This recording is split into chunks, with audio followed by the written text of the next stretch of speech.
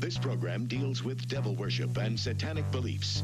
It contains explicit scenes and descriptions of violent crimes and rituals. Americans are asking, who attacked our country? You have declared a subliminal jihad against the United States. Can you tell us why? Everything pertaining to what's happening has never come to the surface. The world will never know the true facts of what occurred, my motives. And night fell on a different world. And Iblis is thinking, I should be getting this position, not Adam, and this guy is created from dirt. And how does the army feel about you being head of the Temple of Set? And the conspiracy theorists can say what they will, but I want you to give me power over Adam, and I want you to give me soldiers and minions and all of these things. The people had so much to gain and had such an ulterior motive for putting me in a position I'm in. We'll never let the true facts come aboard to the world. And I want you to be able to give me the ability to whisper into the hearts of mankind. And who was the grotto leader? Don't remember his name. You don't remember the name of a person who involved you in murder? Now these people are in very high positions, yeah? Yes.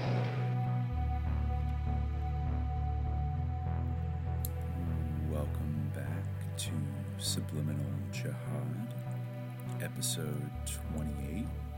I am your co-host, Dimitri. I'm Khaled. And today... it's been a pretty wild month in all the topics that we've talked about. We've talked about some very hardcore things, some very far out things, some very dark and probably real things.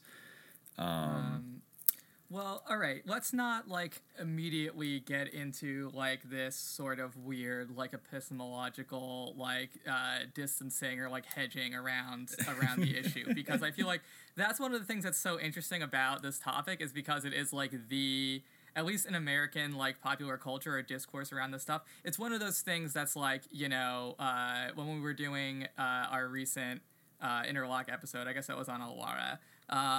We read an article that was this BCCI banking scandal, it might be the real thing. Usually I scoff at these conspiracy theories, and their ideas of Elvis might still be alive. It's it's even more the whole Elvis might still be alive than the idea that Elvis might still be alive. It's the perfunctory, dumb thing that fools believe in. Yeah, who can forget that on the really one-of-a-kind premium television show, The Newsroom, by walk and talk auteur Aaron Sorkin in the early 2010s, that one of the chief characteristics of one of the characters in The Newsroom, played by Dev Patel, was his wacky belief in this quote-unquote conspiracy theory, which I remember kind of thinking was, a combination of sort of bad boomer writing and also a really kind of cheap straw man attack, particularly in the context of a respected news network like ACN or whatever it was called. ACN, that basically you had this one kind of maybe there are a couple characters that you could probably call millennials generationally, but he was the youngest kid on the staff, and he was obsessed with quote unquote conspiracy theories, but Aaron Sorkin swiftly kind of strawmans the shit out of this character by basically making the one conspiracy that he is most fascinated with and is always trying to get Will McAvoy to do a story on is this topic, which is, yes. I don't know, do you want to do the honors in order to keep this epistemologically sound? Yeah, well, I feel like there's going to be, people are going to know when they click on it, right? Unless they can't read. You're right. It's not a surprise, exactly. But yeah, well, anyway, so yeah, this is our Bigfoot episode, which I feel like is kind of a long time coming. We were always going to do the Bigfoot episode, and I'm glad that this is one of the first cryptid ones that we're doing. And I really did, I kind of arguably maybe went too far in a few places in terms of doing the research for this episode. I did a lot, and I got a lot of stuff that I think is pretty good, pretty intriguing, and a little bit, off the beaten path as some of this stuff goes. And I think that we'll probably revisit this topic, I think, in the future. But just because I feel like it's one that's really endlessly very interesting. And it, I mean, I think that people have like a certain, reserve of ideas about this that immediately come to mind. There's a certain kind of association with it, like in the popular culture, with like something that's like basically it's a stand-in for like an absurd belief that goes in the face of evidence. I think that there's interesting like wrinkles to that when you think about like kind of the genealogy, no pun intended, around this idea of like the wild man of the woods. And I think that a good place to kind of orient our exploration. I feel like we're gonna zigzag all over the place in terms of talking about this. We found a couple of sort of standout dimensions of it that I think would be good to cover in this episode. But I think to orient it, I kind of picked out two interesting little stories. The first one is a poem from Brittany, or Breton, poem called it's a dialogue between Arthur and King Arthur and a figure called Gwench Hlan, who is like this sort of mysterious figure, but he's basically like a wild man. And he lives in the woods. They kind of talk about a little bit who he is, but he has some connections with Merlin, even like the figure of Merlin. Maybe you think of Merlin as being like kind of like druidic or whatever, but the association of him living in the woods, is something that kind of, in some stories, of course, there's a lot of stuff going into this Arthurian corpus or the corpus around Merlin himself, and a lot of stuff kind of emphasizes his sort of wildness, and this story is one example of that, although he's not, of course, explicitly Merlin in this. And there's also a Scottish beast called Lealocan. I hope I'm saying that right, but, and this name might be like a corruption of, or a permutation of something that means like sort of brother or sibling, which is an interesting thing to kind of follow. But Gwench Hlan itself, according to this translation by Anton Menard that I'm taking this from, he says that it's the element cloth is cognate with the Welsh cloth and the modern Breton clenv, meaning sick, weak, or ill. Gwyn is the word for wine in both Welsh and Breton, and it is possible the name simply means wine sickness, but the word for white or holy in Welsh is Gwyn, or Gwen in Breton, and the name if the name were part of insular tradition, as is Arthur, it might mean holy illness or more loosely madness. It's an interesting sort of thing to pursue. But anyway, so this is the actual poem itself. This is how they situate Gwench Hlan. So through the grace of God he lived. He had, beside that he was in the world, nothing but green leaves. He didn't have as much of a shelter as the other ones did who lived. He didn't have as much food. He was seen beneath a hood. In his life in the world he had glory. From God night and day. He didn't lack anything, is in parentheses there. Through the grace of God, he knew how to illuminate the bright gift of holy time. So he has prophetic abilities, basically. King Arthur grabbed him on Sunday, when the sun rose one fine morning, and through guile and subtlety, he seized his hand and took him. If you ask me without fault in the name of God, I beg you will tell King Arthur what holy signs will befall in Brittany before this world comes to an end. By my faith, tell me here, or I will put you into wicked confusion. So this is interesting, because this is like a common thing that we can trace all the way back to our modern ideas of Bigfoot, right? He needs to track this wild man into the woods. He has to use guile and subtlety to sort of snatch him, and capture him. He's like this sort of rare prize that you want to get. And then when you finally nab him, he's going to tell you about the future. He's going to be able to prophesy things. He can illuminate the bright gift of holy time, right? Which I think is a very beautiful phrase. But anyway, so Gwench Hlan, just to give you a taste, replies, I will tell you seriously as much as you will ask, you will know from me, except your death and my name. Many will trust in the world, more still in the church. The former will fall through vice. You will see among the people of the church priests without any justice. Every madman will seek office. Yeah, exactly. Pretty much a safe bet, but yeah, like, anyway, you will see before it comes, the summer and the winter mixed, and you will not know the time in the world, even from the trees and leaf, or from the official feasts. Wow, summer and winter mixed, Then extreme troubles will come. The hair on the head of the young will turn gray with ephemeral trouble. The world will be so sparse, no one will live to see it manifest. You will see, if you live before the time to come, the people of the church disguise. The worst earth will produce the best, and the debauched married best, and a heresy will be published throughout Christianity. You will see and will hold to the greatest sorrow before the earth comes to an end. Et cetera, like typical end times prophetic stuff. And that's something that runs through, like, even contemporary Bigfoot stories and ideas. I was reading about Peter Matthesian. Do you know about him? No, I don't. He was like the editor-in-chief of the Paris Review, but he basically was CIA alert. Exactly. He admitted that he was, like, running it as a front for the CIA. Wow. Basically, but he also was a big believer in Bigfoot.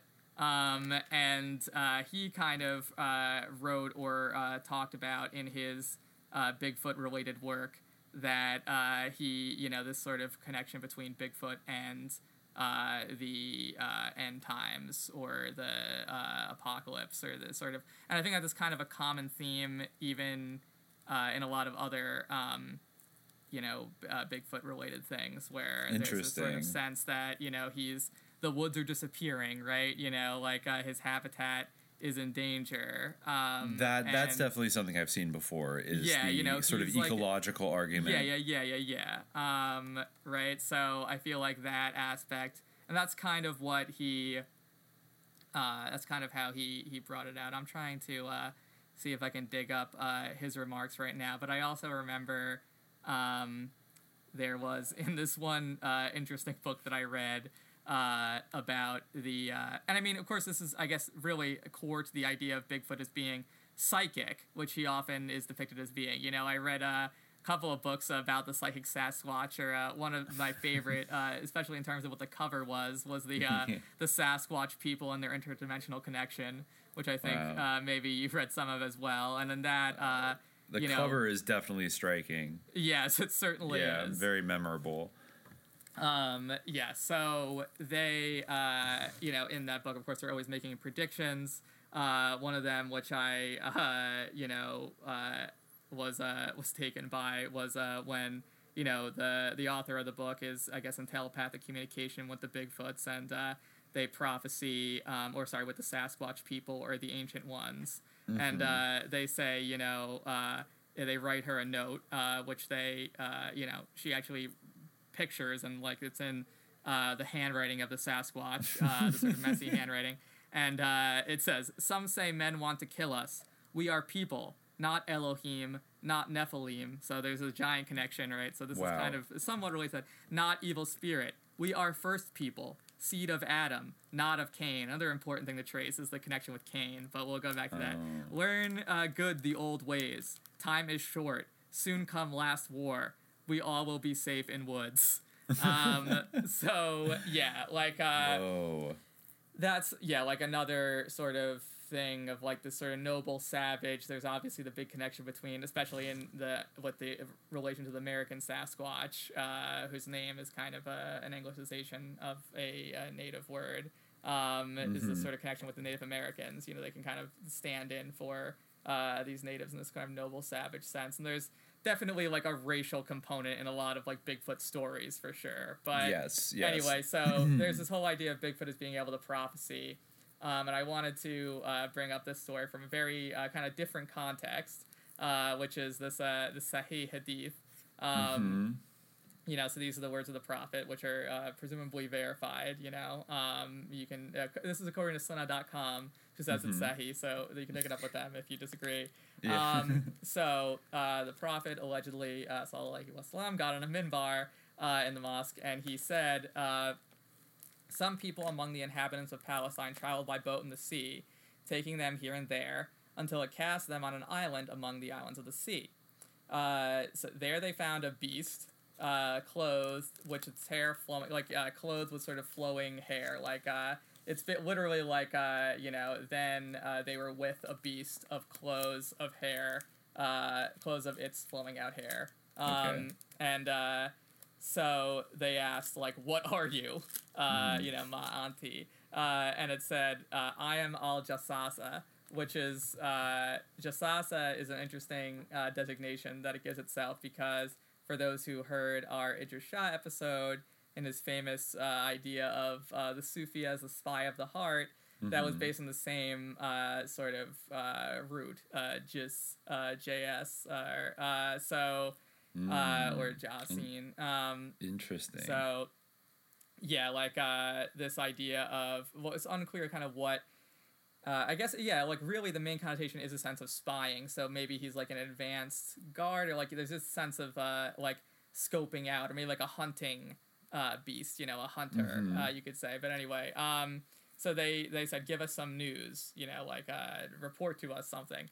It said, I shall not give you any news, nor do I want any of your news.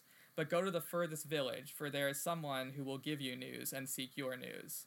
So he's kind of passing the buck in terms of prophecy here. But anyways, this is what happens. We went to the furthest village, and there was a man fettered with chains. He said, inform me about the spring of Zuhar. We said, it is full and flowing. He said, inform me about Al Buhaira. We said, it is full and flowing. He said, inform me about the date groves of Baisan, which is between Jordan and Palestine. Do they produce food? We said, yes. He said, inform me about the prophet. Has he been sent? We said, yes. He said, inform me how the people came to him. We said, quickly. He leaped up to try to escape. We said, what are you? He said, I am the Dajjal. No.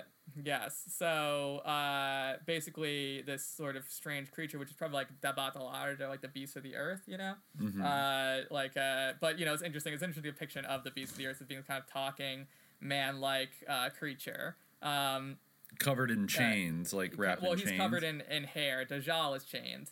He's just kind of like a wanderer almost. And that's another kind of sense of Jassasa in terms of like the hunting, like sort of wandering across the land, like seeking something, like, but maybe he's also the advanced guard of Dajjal in a way, or maybe he's just in the sort of function of, it does call him Daba. So that's like basically the, what the same word that's used for like Dabat al-Ard, the beast of the earth, which is the same thing like in the Bible, so could have that signification, or it could just be, so it's open to interpretation, I suppose, but that's definitely one that comes very readily to mind. But yeah, the Dajjal is the one that's chained up, and he's trying to escape because, the time of the hour is near, and he's sort of wherever this beast is. But anyway, so these are both like, medieval or, late antique stories of this sort of hairy wild man and his kind of prophetic capacity and his connection with humanity that I think are interesting and kind of set the stage. And of course, it's something that like goes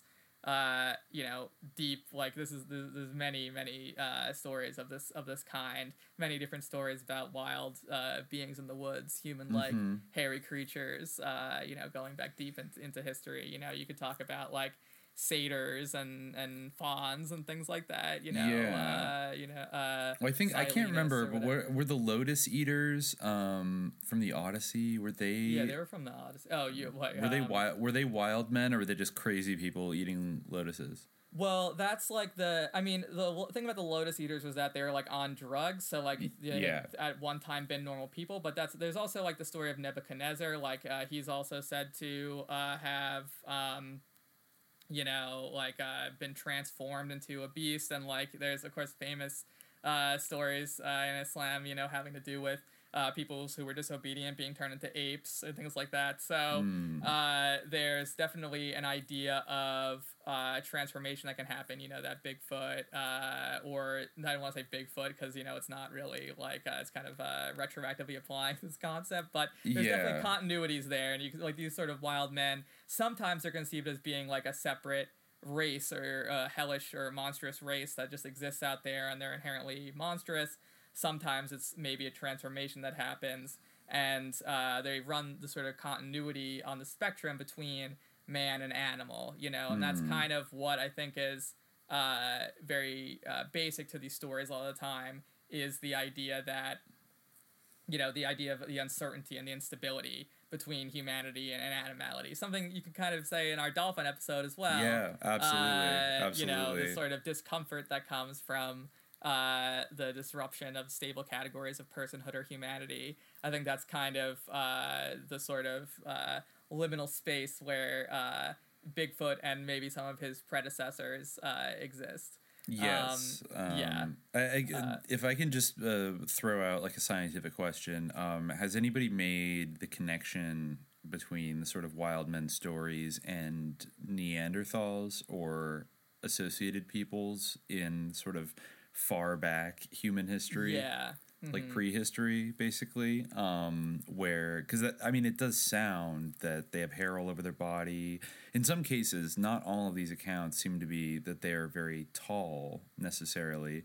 The allegations of things that were seen in Vietnam, for example, and Laos and Cambodia, which we'll get to in a little bit, seem to be more like 5 feet tall. There's definitely reports also of like little wild men and things like that. That's like an old thing. Like even I remember like there's a very popular idea about like fairies being kind of like a memory of like a smaller race of peoples that were kind of wiped out, and I've definitely heard that theory floated. One of the essays I read about it was called Disappearing Wild Men. It's in a book called Anthropology of Extinction. Mm-hmm. And he basically posited that there probably was some connection between these ideas of and that's often how they're abominable snowman type creatures are seen today as being like relic hominids, Mm-hmm. like that they're like a lot of people think Bigfoot is like Gigantopithecus or something, mm-hmm. Or I think maybe I've heard before like the missing link.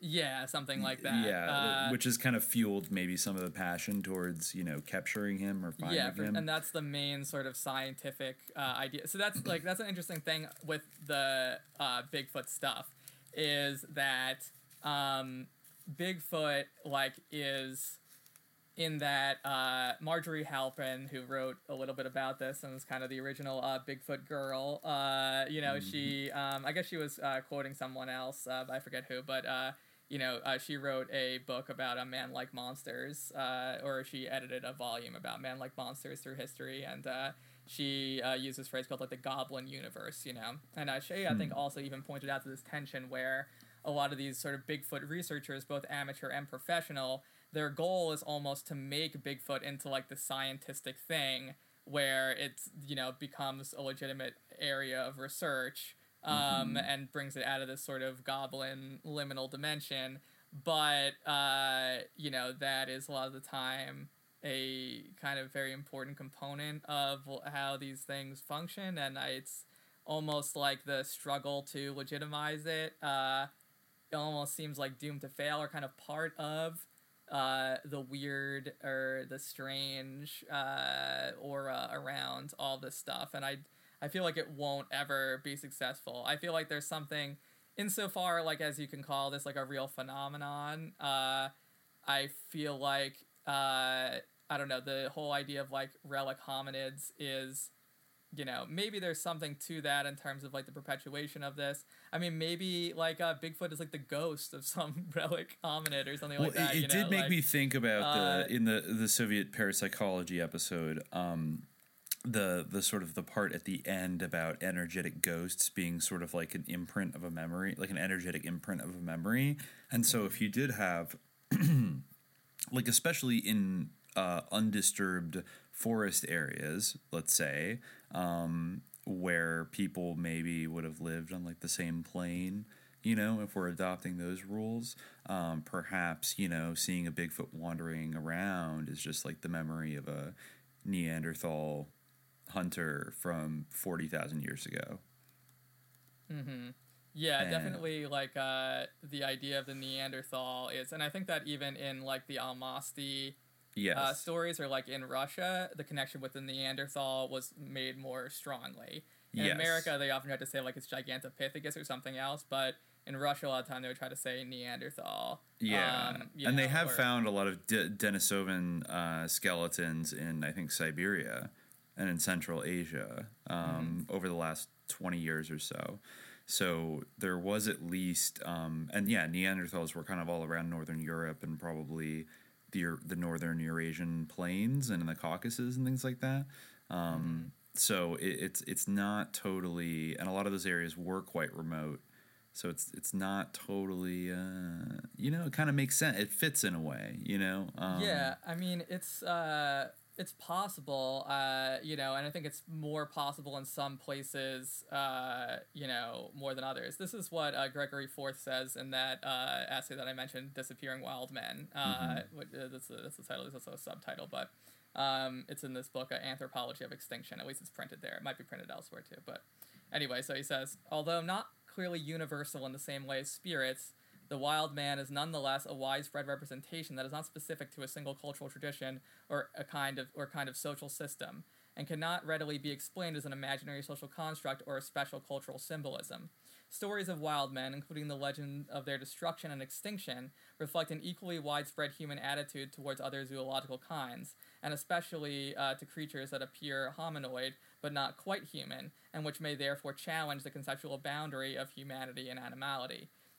Like we mentioned, regularly revealing themes of capture, confinement, and extermination, just like in the sort of story that we talked about. Scenarios such as the one depicted in the Florinese story of the Ebu Gogo. He is really all about connecting this, Ebu Gogo to, sort of small relic hominoids. But like comparable traditions from other parts of Southeast Asia and elsewhere, reveal that the idea, if not always the reality, of a deliberate extermination of entire groups is not a recent invention of modern or modernizing societies. It might even be a significant factor of human evolution.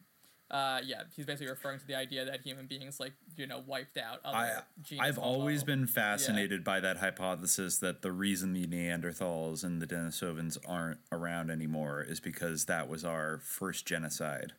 Yeah. Basically. And, that's a pretty... that's an hypothesis that does have some cachet.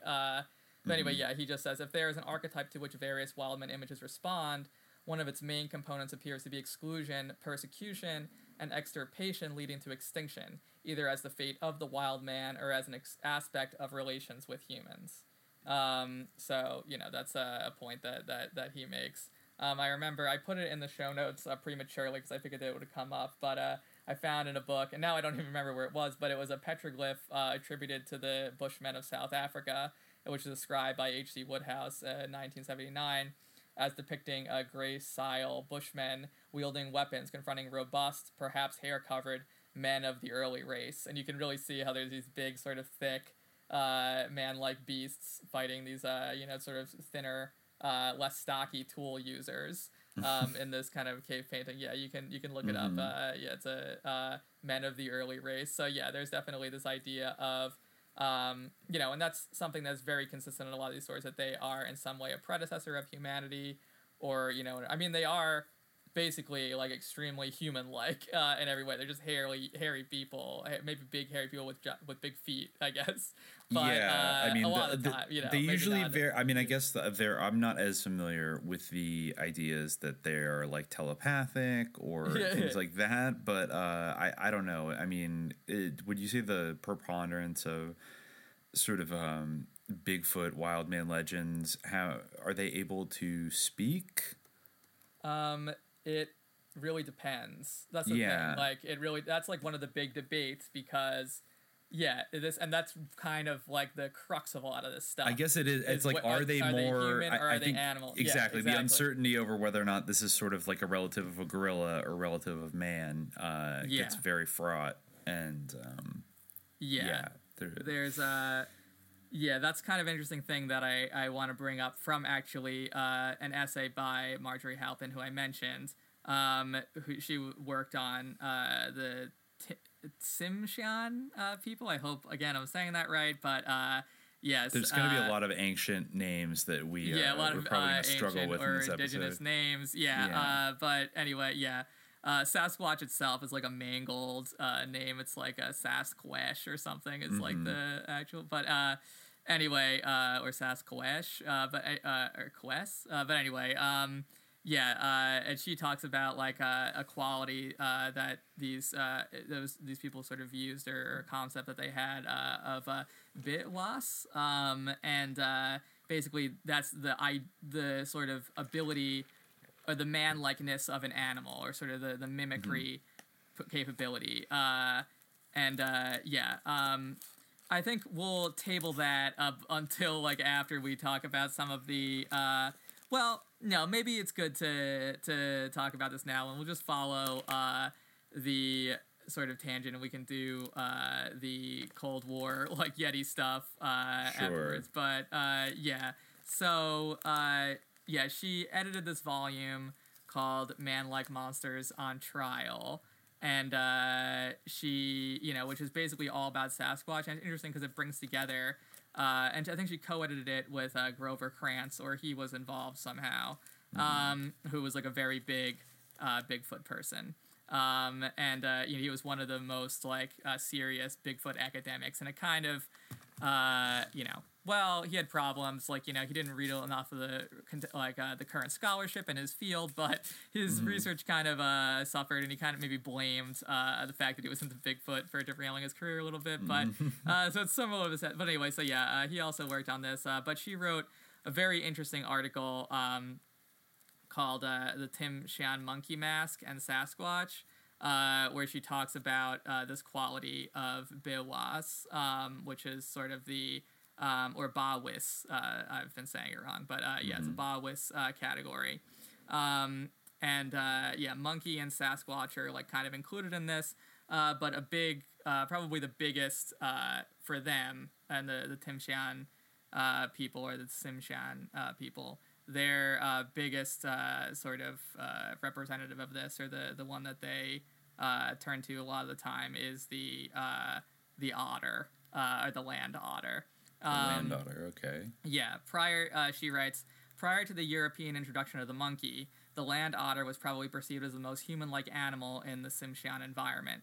It is also anthropomorphized by non-Indians, who consistently describe it in terms of human qualities. Of course, otters, they're very cute. If an otter can't, a naturalist, for example, writes as follows: if an otter can't have fun doing something, it simply won't do it. This might be an exaggeration, but only a slight one, for the otter seems to make light of nearly everything it does, and is without doubt the most fun-loving of all native wildlife. Whether traveling, feeding, or merely enjoying the family group, it finds time for fun and games. The otter seems to feel that life is just too wonderful to be overly concerned about anything, even things that most wildlife consider extremely serious business, such as eating. The that is otters, true. That is true. If you've ever been to Pier 39 and seen those sea lions, they're just chilling 24/7. Well, yeah. I mean, sea lions are different, but yeah, I mean, they are just chilling. I love those sea lions, but I mean, otters are adorable. But anyway, there's actually kind of like a dark or malevolent aspect to the otters in this culture, which is interesting because we think of them as being like these adorable, like fun-loving creatures, you know. But because they have this sort of human-like quality, there's actually kind of a malevolence attached to them, and like a trickery component. So and they can sort of drive you insane. Whether we consider the combined attributes of both land and sea otters, or land otters alone, we are certainly dealing with an animal having the Bawis ability to create a perceptual bridge uniting man and animal. In Tsimshan belief, land otters have the power to transform themselves into simulacra of humans and to possess or take away the minds of those who encounter them and yield to their dangerous enticements. Whereas only one without fault could see Wealth Woman and her child, another sort of figure with this ability. It seems that it was expressly those with faults who were most likely to see the land otter people. One of the people who are most vulnerable are people who there's a connection with incest, actually, where if you're in the forest kind of thinking of a sexual partner in some way, the otter can take on this shape, or they can kind of metamorphose themselves into this being. She says that these stories a lot of time explore the dangers inhering in the close brother-sister relationship in a matrilineal avunculocal system in which a man's sister's son is a successor. So that creates like problems, like, were a man to enter into a direct incestuous relationship with his sister in order to father his own heir, death would result to the village as well as to the sister and her son. This is told in kind of these sort of stories of the seduction by these Ba'wis beings. So a lot of the time they have like if you have these sort of faults or these failings, they you're vulnerable to them. She writes, ordinary humans are vulnerable to land otter possession on the sea when they have capsized and are in danger of drowning, and on land when they are in the forest thinking of a sexual partner. Possession is manifested by insanity, which, if not cured by a shaman, leads to death. Shamans can survive land otter possession, after which they call upon the power of the animal, either by song or by returning into a possessed state, in order to cure illness and perform other shamanic feats such as firewalking.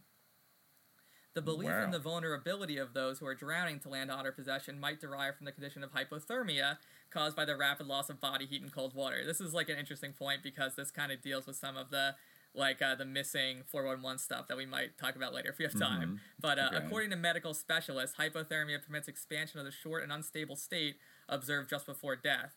Its symptoms include confusion and defective thinking, which can manifest in behavior considered insane in other contexts. For example, an acquaintance of mine who suffered from hypothermia while skiing took off her clothes and began running barefoot through the snow, experiencing subjective feelings of heat and great energy. It seems likely that someone in such a confused state might also readily confuse a human-seeming otter with a real human, or more generally, that hypothermic confusion due to cold water exposure was equated with other confusions of, quote, insane behavior resulting from other causes. She says the danger of thinking of a sexually desired person while alone in the woods is that it gives the land otter an opportunity to take that person's place in one's mind, thereby manifesting in a human form. The sexual lure of land otter people is mentioned as an explicit danger. When Chief Mountain of the Niska was becoming a shaman, he was approached by a beautiful girl who wanted to have intercourse with him. She gave him a power song and taught him how to control fire. When she left, he saw that she had a land otter tail. He later danced in her mask. Someone from Kitkatla told John Donne that once an otter who appears as a sexually enticing person embraces a human, they go into you and straight to your brain and gnaw away at it so that you become mindless and aware otter too. You don't live too long after that happens to you. You start acting crazy, then you get sick and die. There's another story of a man who vowed he would never succumb to the land otters. When in a canoe in which the man is traveling with his sister capsizes, she drowns and he swims ashore. The land otters transform themselves into people and approach another canoe, but when the man throws their paddles into the fire, thereby turning the paddles into minks, the land otter people disappear and their canoe transforms into a driftwood log. He also refuses to yield to the blandishments of a land otter woman who offers him food, which would accomplish his transformation into one of them should he eat it. Then he recognizes the voice of his dead sister's ghost. I ought not to be afraid of my own sister, he says to himself, and he accepts the harmless food she offers. After a month, he is rescued. Halpin says, this myth explicitly disavows that it is about brother-sister incest, although the situation leads us to suspect that this is the theme. She's her ghosts will be taken by the otters if she drowns, the sister that is, and the malevolence of the land otters is not a consequence of brother-sister incest then, but represents something even more dangerous. The interchangeability of offerings of food and sex suggests that the category of this danger includes what is even more basic than misplaced or inappropriate sexual relationships. Since the two basic requirements of life are food and procreation, illusory substitutions of which are offered by the death-bringing otters, this danger appears to be one of an absolutely fundamental challenge to human existence. Land otters have this Ba'wis ability, I had no idea that otters had such loaded or people's perceptions of them were so loaded. In this one culture, I guess they are, and they're sort of that aspect of them, the Ba'wis that they have, which is sort of this liminality between human and animal, is what makes them threatening. It makes them threatening, and and the Sasquatch also sort of falls in this category. Halpin again says, in Tsimshian thought, then Sasquatch is an animal whose resemblance to human beings is close enough to confuse the boundary between animals and humans. It is as real as a monkey, but also as real as Wealth Woman, who assumes different shapes. Thus, the Tsimshian cannot answer the question of whether the Sasquatch is real, as we pose the question. Indeed, they do not perceive its resemblance to humans in the same way that North American Sasquatch witnesses do. While each Ba'wis animal has some perceptual quality which, quote, appears human, The essence of Bawis is that it is found throughout nature, although most malevolently concentrated on the land otters. It is found wherever man catches a glimpse of himself in nature, including in his own birth and death. Wow. Yeah, so I guess yeah. Right.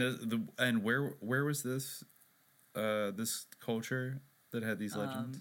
It's in Canada, I think. Where exactly is it located? The Pacific Northwest coast, mostly in coastal British Columbia and far southern Alaska. Well, that's I'm just looking, very basically over the Wikipedia page for otters right now, and it turns out this is kind of like we might have to do a whole otter episode. There is a kind of transcultural sort of history of otters being mythologized in a kind of sinister fashion. I guess in Japan they're called kawaso, and they typically fool humans in the same way as foxes, and they sometimes they shapeshift into beautiful women or children wearing checker patterned clothing, and they say cryptic things. There are darker stories, such as one from Kaga province, in which an otter that lives in the castle's moat shapeshifts into a woman, invites males, and then kills and eats them. During the Edo period, let's see, there are tales about strange occurrences like otters that shapeshift into beautiful women and kill men. In the Sugaro region, they're said to possess humans. It is said that those possessed by otters lose their stamina as if their soul has been extracted. They are also said to shapeshift into severed heads and get caught in fishing nets.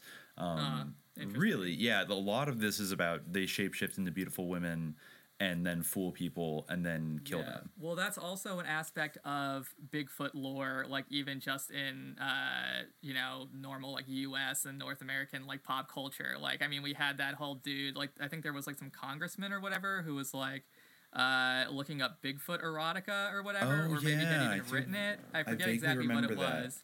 I know that there's definitely like, there's definitely an erotic like dimension.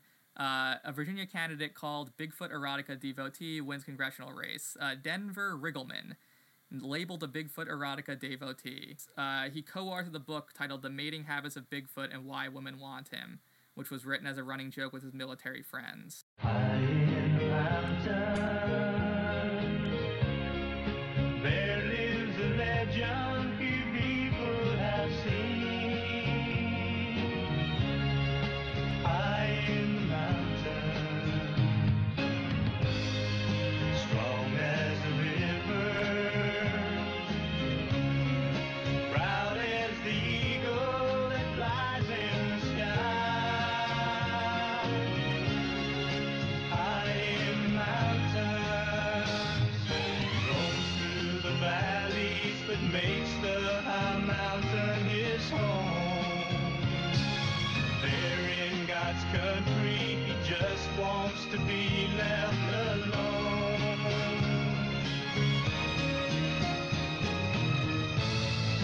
Wild as the wind, he travels in places where men dare not go.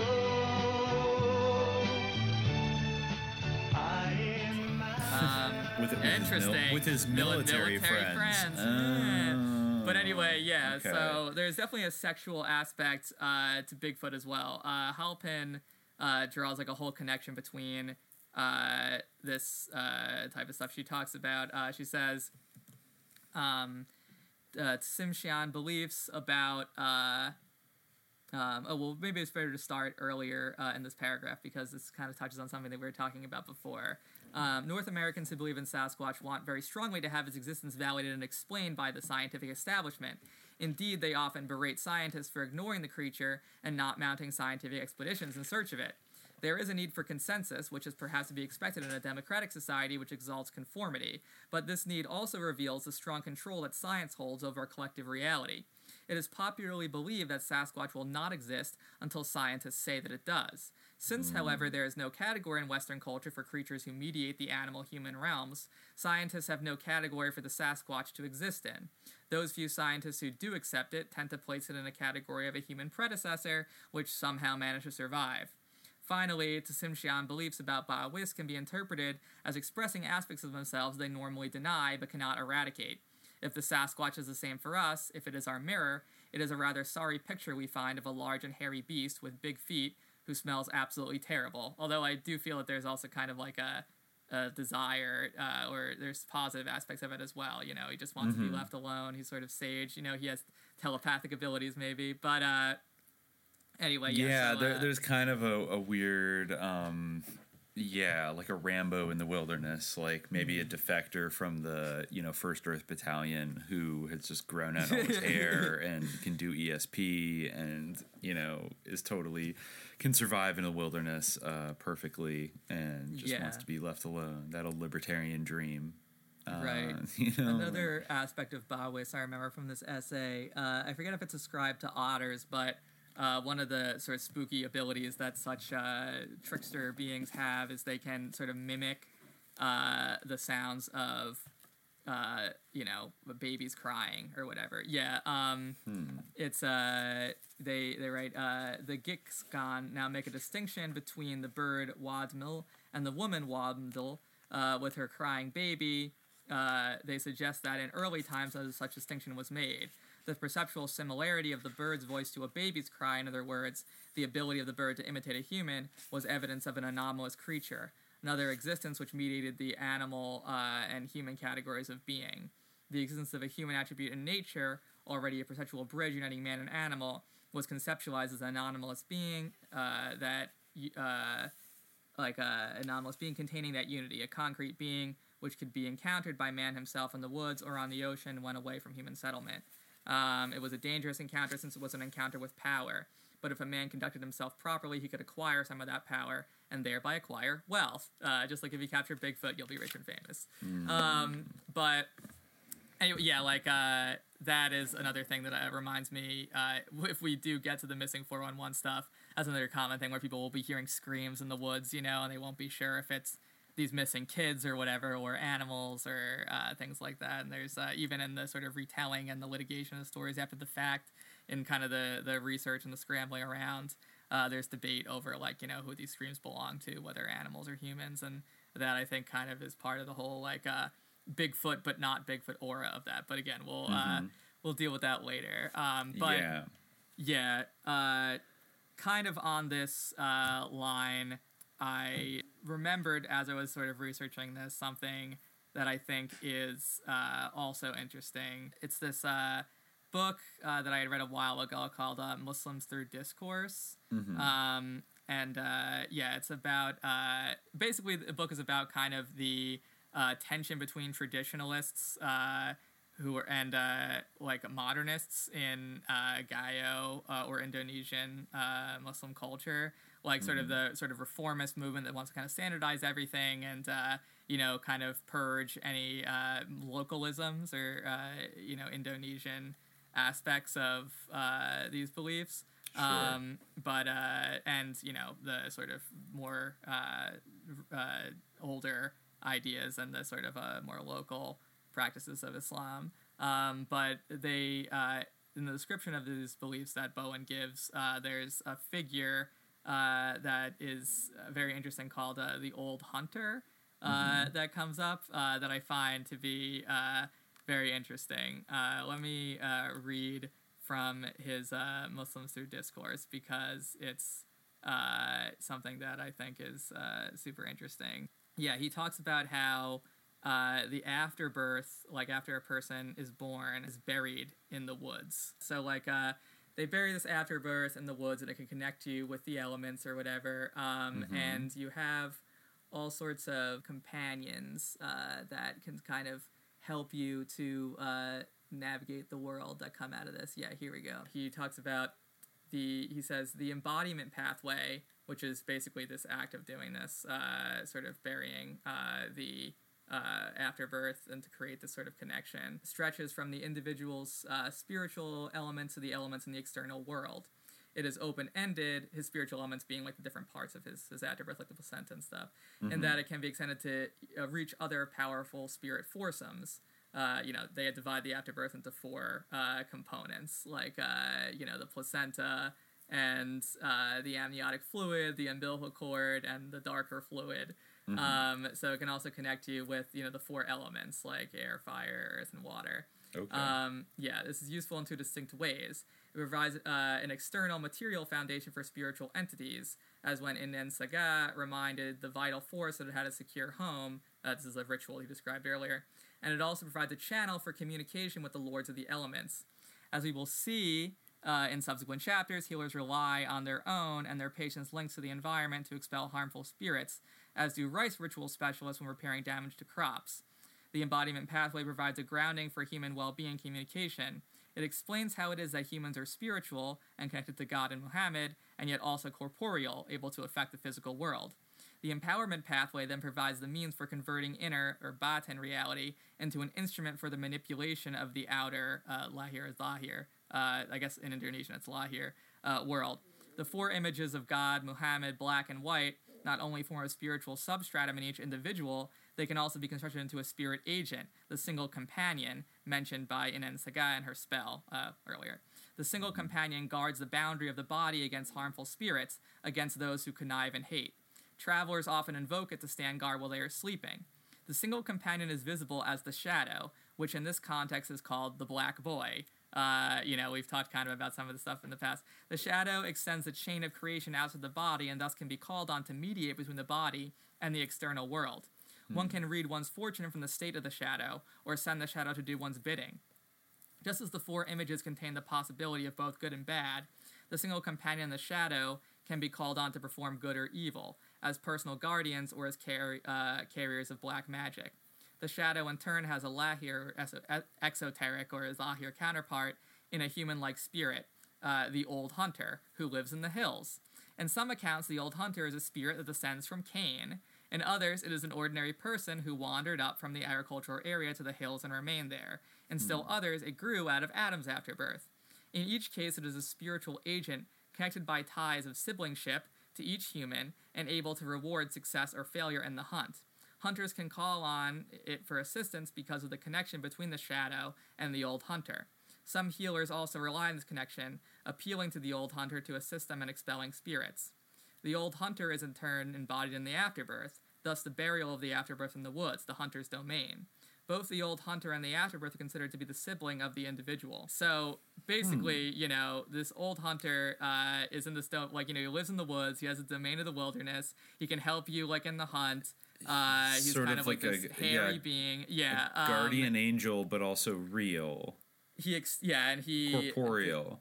Yeah, it's the shadow is a mediation between. It's all about the mediation between these worlds. That's why they kind of bury the afterbirth in the wilderness to create this sort of connection or sympathetic link between the human being almost like an forces. Umbilical spiritual connection. Exactly, that's exactly what it is. Yeah. To create that connection. And in the same way that the Old Hunter is considered to be the sibling of the person, so is the afterbirth. And this whole idea of siblingship, I feel like, not to get too comparative symbology and everything, that is very similar to the idea of Bigfoot. He's in fact, I was reading that the Cherokee name for Sasquatch is a elder brother or something. Really? And obviously I think that one of the scientific names people throw out for Bigfoot is Homo sapiens cogitans or something, or cognitans, similar. And so just very, so this whole idea of closeness, brotherhood, it has a certain parallel. But yeah, and of course, its domain being in the woods, it has a certain malevolent aspect. And there's also the link to Cain, which of course is a thing in Mormonism. That's the Mormon reading of Bigfoot, that Bigfoot is Cain. Is the children of Cain?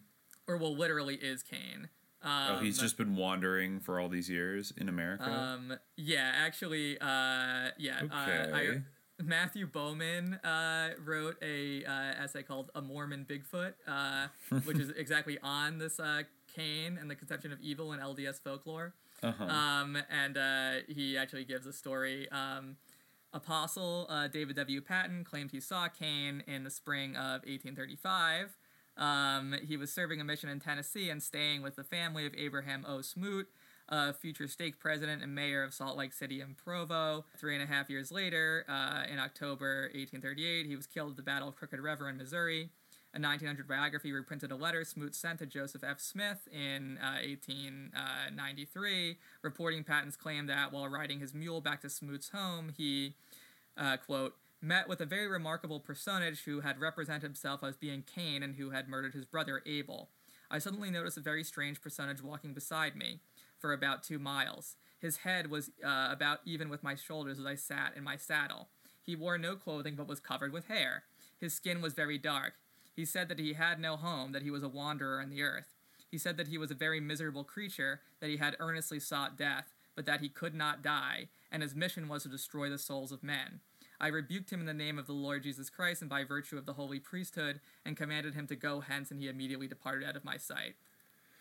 Okay, hold up. Yeah. Like, not to be too hard on the Mormons here as we go through all kinds of different folklore, but wait, let's just break down the facts here. So, Cain, who was a Bigfoot, showed up walking alongside him while he was riding on a mule for a distance of 2 miles, which, like, how long do you think it would take for a mule to go 2 miles? Like, hours? I don't know. Yeah, probably, like... At least an hour. An hour? At least an hour. Does it take an hour to walk a mile? Yeah. Not really. Well, I mean, I would say we're talking about, like, this is not like a momentary encounter. This is not like 5 minutes with Cain, Bigfoot. This is at least 30 average minutes. Speed of mule. Okay, yeah. Well, maybe he was kind of in the distance and he was gradually approaching and he was like, like what? Your standard Bigfoot encounter, like, what is that? Okay. I guess, like, I'm thinking, back riding through the wilderness and stuff and, like, rural roads. It's not like they were hanging out together and, like, talk. I guess they did exchange some words. Did. But Also, this Cain Bigfoot speaks English? Yeah, well, maybe he learned English, in the 1830s? Or maybe he spoke to him telepathically. I wish he would specify if he spoke to him telepathically, because then at least we'd have something to go off of. But right now, I mean, I think if he started speaking in ancient Hebrew or something, then maybe, I mean, Cain is even older than that. If he's speaking in some forgotten tongue, it seems like where, I guess Cain, he'd be almost like a vampire. He'd be thousands of years old. He'd probably be pretty smart. I don't know, or unless he just wanders around in the wilderness. I feel like he could probably pick up English. I mean, who knows when he learned English? I mean, since he's been here since, like literally almost the dawn of humanity, I feel like it's feasible that he would know how to speak English. I don't think that's the problem I have with the story, if anything. Apparently also E. Wesley Smith also had an encounter with Cain where... they were dedicating a temple, I guess, in 1921 at the Hawaii mission. Oh. And according to his own account... Okay, wait a minute. Okay, sorry. I mean, I'll address that in a minute. So Bigfoot can swim? Like, did he stow away on a ship? Anyways. Maybe he walked across the bottom of the ocean. I don't know. I mean, he can't die, so... But, funnily enough, that is something that I encountered in other Bigfoot material, the idea that Bigfoot can't be killed. So, like, this does kind of come That would at least explain why we'd never found a Bigfoot skeleton or fossils or anything like that. There's definitely got to be some reason why there are no Bigfoot fossils or Bigfoot bones. Yes.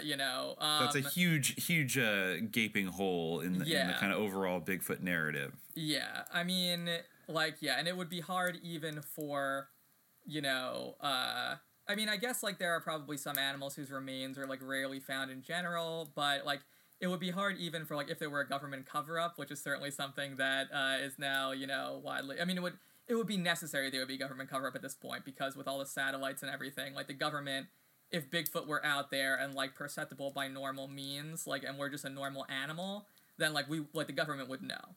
And they would have to be involved in a cover-up. So when you combine that with maybe, and I feel like in order for it to even be remotely feasible, also Bigfoot itself would have to be covering up its own existence. So between those two things, like, it would be hard to find him, but still probably not enough that there would not be any bones or fossils found. Yes, we're talking about thousands of years. With Bigfoot being an intelligent animal maybe trying to hide itself, and the government trying to hide its existence, that would be a lot, but I still don't know if that's sufficient to really, like, stop a Bigfoot from being recovered, found. Exactly. So, yeah, that is getting pretty dicey. But, this dude, E. Wesley Smith, said that while he was in Hawaii, A man came to the door. He was tall enough to have to stoop to enter. His eyes were very protruding and rather wild-looking. His fingernails were thick and long. He presented a rather unkempt appearance and wore no clothing at all. There suddenly appeared in Smith's, or, he wrote my, of course, right hand a light which had the size and appearance of a dagger. A voice said, "This is your priesthood." He commanded the person in the name of the Lord Jesus Christ to depart. Immediately when the light appeared, the person stopped, and on being commanded to leave, he backed at the door. So, yeah. So this Bigfoot is a Mormon and is like a messenger from God. No, God, another voice, spoke to him and said, "This is your priesthood." A voice said that, so that was God. Oh, this okay, is Cain, and a dagger appeared in his hand, and that represented his priesthood, and then he used that to send the entity away. Okay. Yeah. I see. So Cain was like a manifestation of like the evil forces in the world, and God was. Yeah, and he was given gave a dagger him the to light repel sword. him. Lightsaber. Wow. Okay. And this essay goes into how the story, or the idea of Cain, wandering in the wilderness, kind of transforms over time, and how the more contemporary Bigfoot lore kind of gets grafted onto this, but it sort of remains, it still retains its Mormon flavor a lot of the time. So, it's an interesting essay, but those are just some tidbits of encounters. Mm-hmm. Do you want to say just because I actually don't know, what is the actual etymology of the term Bigfoot, and when did that come about? Okay, I assume it's more modern. Yeah, it's interesting because the term Bigfoot, I think, was originally applied to bears. And that's a big thing because Bigfoot and bears have, a very close relationship, and that, a lot of the time what people think is mostly responsible for Bigfoot sightings are misidentified bears. Yes. So, it doesn't help the case that originally, the name Bigfoot was often a nickname for bears. If there was a big bear in the area, he would sometimes get the name Bigfoot. Okay. And I think that there actually was, according to Wikipedia, I'm just reading this now, in the late, there's also Spotted Elk, who was called Chief Bigfoot. Wow, that's another wrinkle, too, because in a lot of early Bigfoot reports, or things that you could call Bigfoot reports, where they see, a hairy, naked man who's, a big giant, they're just called, we saw this big Indian, and they don't call it, a monster or creature, they call it, a native. In the same way that, one story I'll never forget is that, there was some kind of, a Carthaginian or Roman explorer who first described, I guess, gorillas, and that's the origin of the term, the origin of the term gorilla comes from he used it, he called it the tribe. Oh, I think I remember reading this in, Latin class or something, back in the day, he basically thought that they were, people. He was exactly, he thought they were people who didn't, speak Latin, so they couldn't communicate. They were just, they were just a rough-looking tribe or whatever, So, and I guess there's other instances of that, too, people just seeing apes or whatever and being like, oh, this is a weird tribe, but... Anyway, so I guess that was another aspect that there was, Spotted Elk being called Chief Bigfoot. This is what I had recalled, that they were the namesake for two fabled bears in the West. In the late 19th and early 20th century, at least two enormous marauding grizzly bears were noted in the press and nicknamed Bigfoot. This may have been inspired the common name of the ape creature and been a matter of confusion in early stories. Interesting. So, and the name actually became widespread as a reference to Sasquatch after a photo of bulldozer operator Jerry Crew holding a cast of a track was spread by wire service in 1958. So Sasquatch came into popular parlance. No. Bigfoot definitely was before that. Sasquatch came into popular parlance before, really after the Patterson-Gimlin film. But it was used. It wasn't popular, but it was used. People had sort of used it, but then it was, kind of Bigfoot people who sort of were like, oh, we should use Sasquatch because it's a less, like goofy term. Bigfoot is admittedly an extremely wacky term and kind of hard to take seriously. Absolutely, yeah. And also the way that it's used is kind of like, there's one thing called Bigfoot, you know, they were trying to think, oh, it's a species, you know, so like when people are just saying like, what did Bigfoot do, you know, like it's this they think of thing, like it's the same Bigfoot that's like been seen all around the world, or whatever, or like exactly. Waldo, it's like Waldo basically wandering around. Yeah, but there's I guess it was Indian agent J.W. Burns who first used the term Sasquatch when describing sort of stories that he had collected.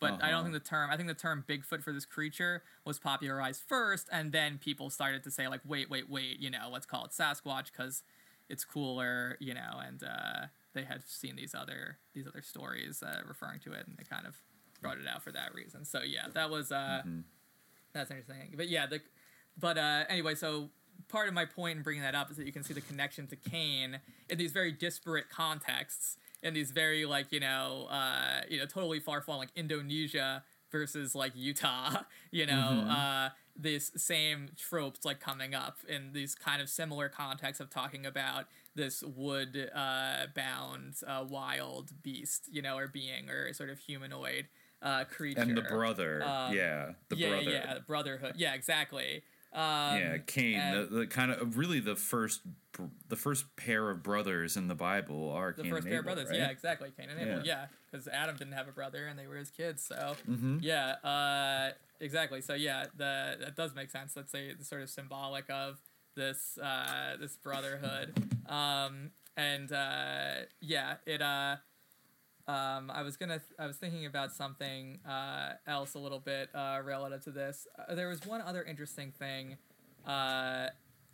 from some of these articles that I read called "The Truth About the Bigfoot Legend," which I think is interesting. And I feel like Halpin brought up some of those points about like the epistemology around like the idea, like or sort of ontological concerns around like reality, and how like our reality is a lot of time governed by science, but there's different kind of ontological categories that maybe aren't super operative in sort of mainstream quote-unquote Western, like, you know, U.S. American, Euro-American discourse, that, you know, by which these things could be considered to be real in a way that maybe they aren't in, you know, that discourse, that mainstream discourse. But this essay is kind of about that, and about whether, like, the role of truth, or the idea of truth in these stories, and she brought up a pretty interesting idea that I think kind of relates to some of the stuff that we've raised before, if maybe in an oblique way. She talks about this one, what was his name? Let me look up at the part. Okay, yeah, so she talks about this guy, De Vries, I guess. So he came up with, he wrote, I guess it was Manfred De Vries, and he wrote, The Abominable Snowman or Bigfoot, a psychoanalytic search for the origin of Yeti and Sasquatch tales.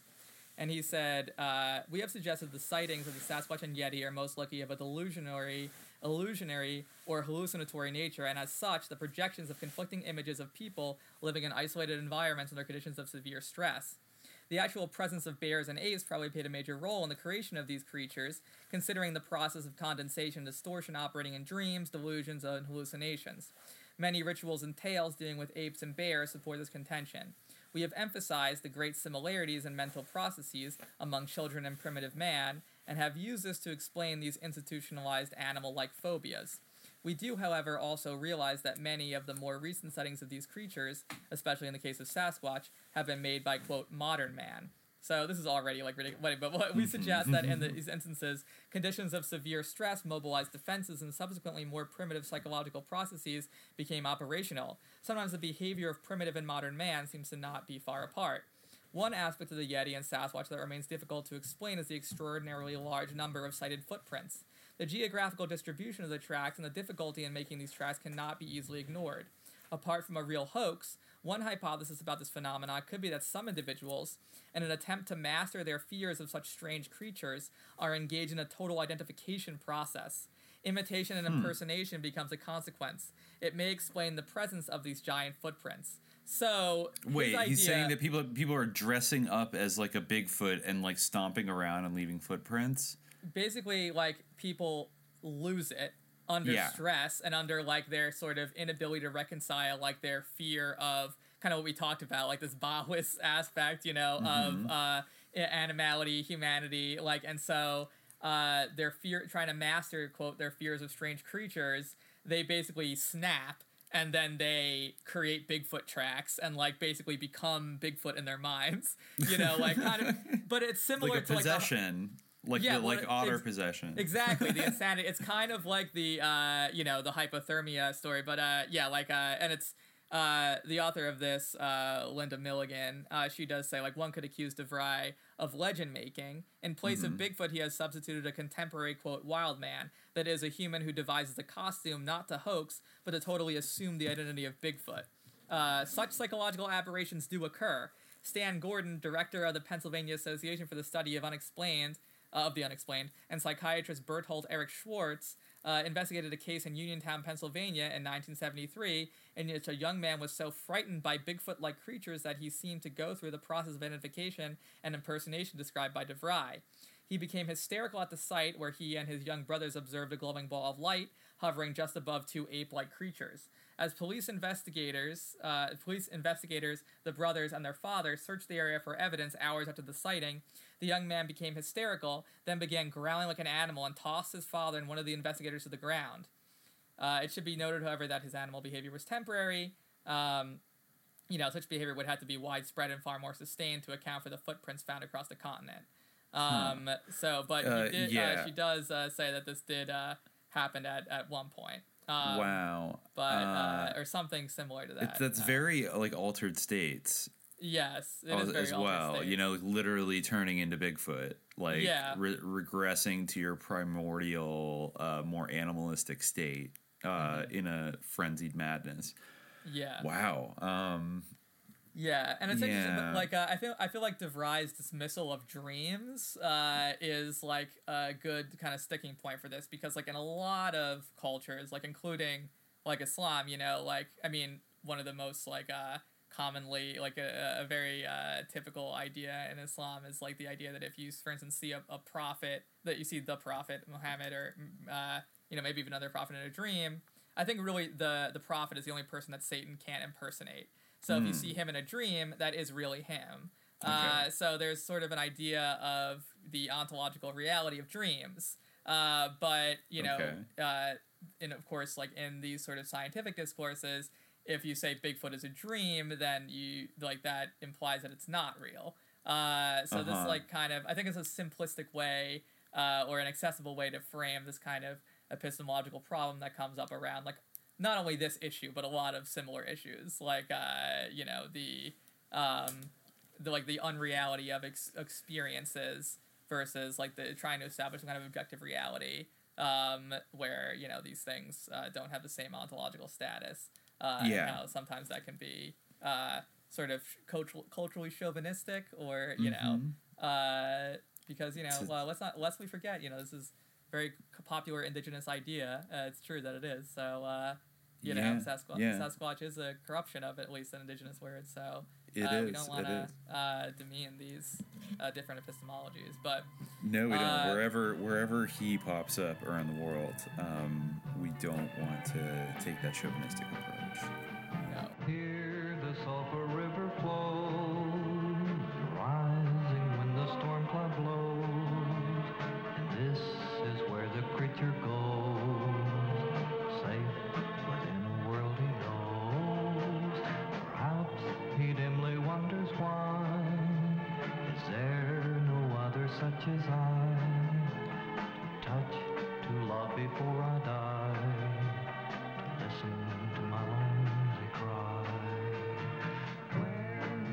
Where he searches, where he goes, this of course nobody knows. But once you've heard his lonely cry, you can guess the reason why. For whether he's a beast or man, what drives him wandering across the land, his love for others of his clan, a loneliness he cannot stand.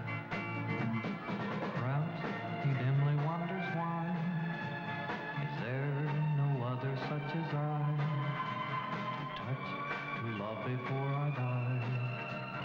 Listen to my lonely cry. Now that we've talked about the sort of, I don't know, the mise en scène, the mise en general scène, landscape, the ontological, the historiographical concerns around Bigfoot and associated cryptids. Now we can kind of get like to the modern era, or to the 20th century, pretty much, and start to see how Bigfoot pops up, really on both sides of the Cold War, in ways that I actually did not previously know and was a little surprised by. You've uncovered quite a trove of declassified CIA memos. I was actually stunned by just as a caveat, a lot of the stuff that we talked about in the earlier portion, those beliefs and those practices in Indonesia, those kind of persist today. But anyway, I was shocked by, in the Cold War context, how much there was a huge intelligence connection with the Yeti and hairy hominid research. Pretty much every big researcher of this had some kind of intelligence link. Yeah, I mean, well, it kind of, even with the Al Jassasa, where the sort of spy, I came across, while I was looking at the notes, this quote from the Sasquatch people on their interdimensional connection, where the author says, "We must go back and examine the fact that the forest giants are incredible mind readers. The ultimate spies, if you will, trained to be clandestine by a secret forest society, protecting themselves from the dangers of superficial man." So there's some kind of weird connection there. This shit is fascinating in that dimension of Bigfoot, even more so, I think, than kind of the zoological lines of inquiry into Bigfoot. Is he a descendant of a blah, blah, blah. The fact that he plays some kind of important liminal societal role to a community. Yeah. The whole standard it's an undiscovered ape, we must find it, that just doesn't seem tenable. There's something, but anyway, there's even if it were all fake, this Cold War stuff is interesting because it's a battleground for sort of gamesmanship between the United States and the Soviet Union, in the same way they've kind of talked about with dolphins, dolphins, mind control, UFOs, remote viewing, etc. And at first, it's interesting that at first, when we did our previous Alwara episode on Soviet parapsychology, the book I was drawing from, the New Soviet Psychic Discoveries, I did think it was a little bit funny upon first glance that there are all these different kind of paranormal subjects covered in the book, and then there's a chapter on the Almasti of Dagestan. And I thought, it's interesting that the Soviets, both that the Soviets would take their time, some of the people they were interviewing would take their time to organize a meeting with somebody who claims to have encountered a wild man Yeti type creature called the Almasti in 1941 during World War II, and also that the American authors are interested enough in the Bigfoot lore to include it alongside talk of UFOs and ETs and ESP and things like that. So they, even though Bigfoot kind of seems sometimes that it's even an order of, it's either in a separate category because it's more cryptozoological, or it's on a category of ridiculousness that is beyond even these other things. In some ways, I think a lot of people would be more likely to entertain the idea of aliens than they would of Bigfoot, especially in these more telepathic, kind of spiritual, paraspiritual kind of ways. Yeah, that's interesting because I feel a lot of Bigfoot researchers feel the opposite, and they try to bury or suppress or disregard all the reports of Sasquatch having to do with UFOs, or and they're no, it's a flesh and blood creature, we don't want any of the UFO stuff involved here. So they feel it has they think that it's more accessible if they, or more believable if they get rid of any UFO connection. Yeah. But in a way, are they limiting themselves by, if you're gonna dive in on the Bigfoot topic? Well, they're not really being open-minded, are they? You know, they're not considering all the evidence that's available. You know, they're instantly writing off a lot of this UFO stuff. Much like a ufologist who would refuse outright to consider the idea that UFOs were jinn. Exactly. Kind of like that. It's like, well, no. That's religion. That's not the what I'm talking. I'm talking about real aliens, like scientifically coming here, you know, in our plane of existence, and just shutting off that interdimensional doorway. It's a very weird thing. Actually, that's kind of like one of the big themes of one of the books I read, Searching for Sasquatch, by what was his name? Books something. It's Brian Regal. Is his name, so completely different from what I thought.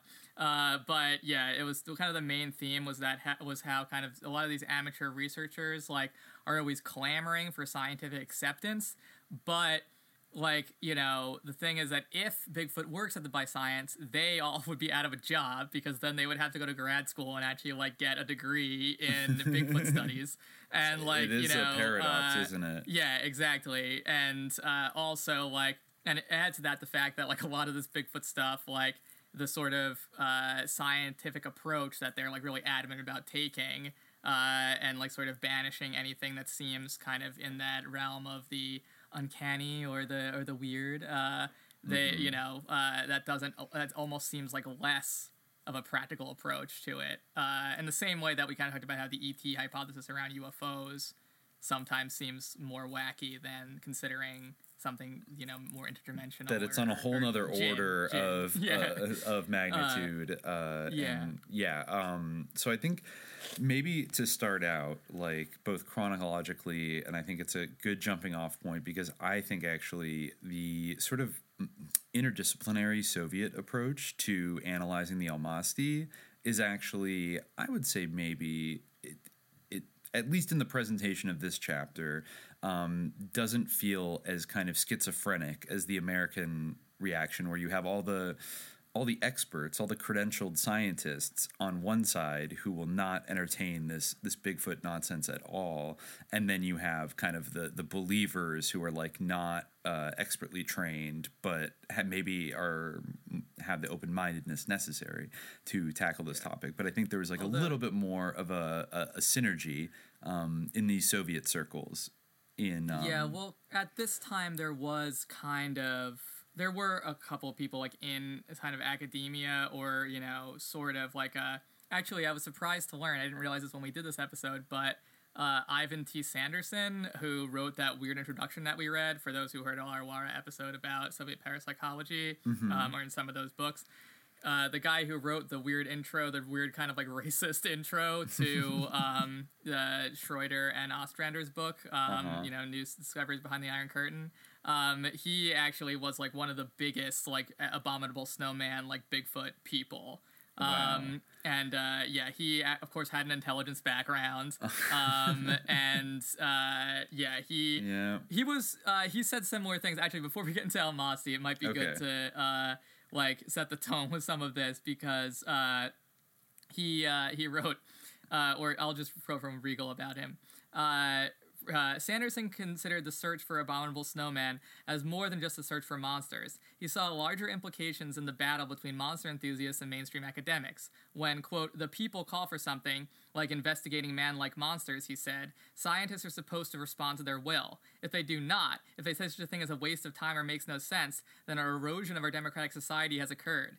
Scientists have a duty to investigate at the people's bidding, and to appear in the court of public opinion to explain themselves. All mainstream scientists ever did, according to Sanderson, so he is kind of positioning himself against them, was rail and rant against the idea of cryptozoology and assert it was foolishness. Thus, when the people, in caps, appealed to the, quote, experts in their guise of scientists in the court of public opinion was subject to a tirade.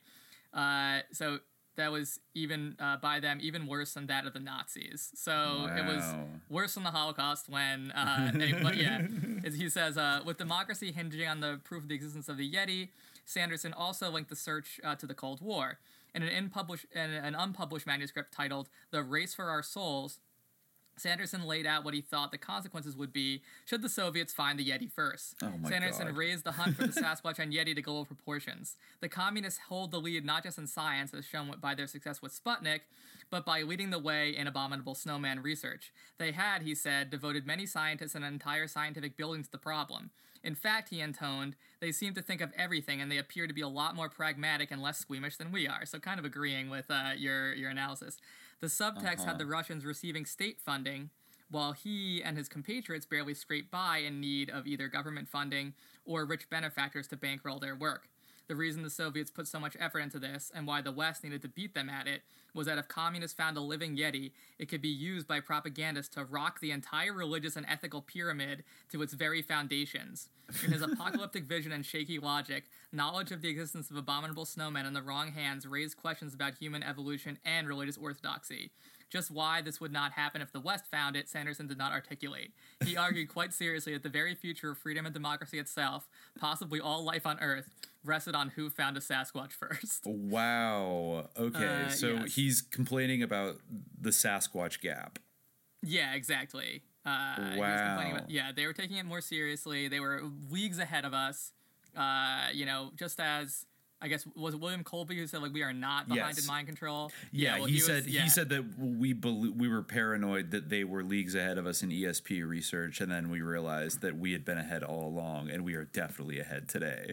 Yes. Well, I don't know what the case was with Sasquatch, but he definitely thought that they were ahead on the Sasquatch front. Yeah, and we needed to do something about it.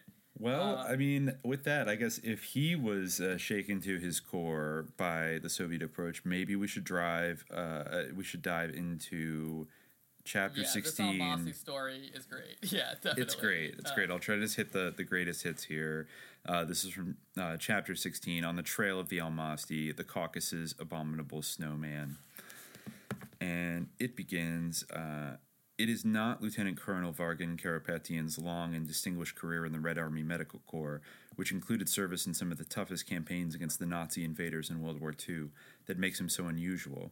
Rather, it is the incredible fact that he is the only medical man in the world ever to have conducted a close physical examination of an Almasti, as the abominable snowman is referred to in Russia's backwoods. Several days later, after a field court-martial for, quote, desertion, the abominable snowman was executed. The bizarre incident happened in December 1941 at the height of the defense of the snow-covered mountains of the Caucasus. Subsequently, with the other principals of the drama having vanished into thin air, Karapetyan was left, the only witness to tell the tale. And he did tell the tale to a group of scientists in the late 1950s. At this point, when the American authors went there, some of these scientists arranged an evening where Karapetyan would come and relay his story of encountering the Almasti. So he begins. He begins with his tale. Colonel Karapetyan. It was early December 1941. The Red Army colonel recalled.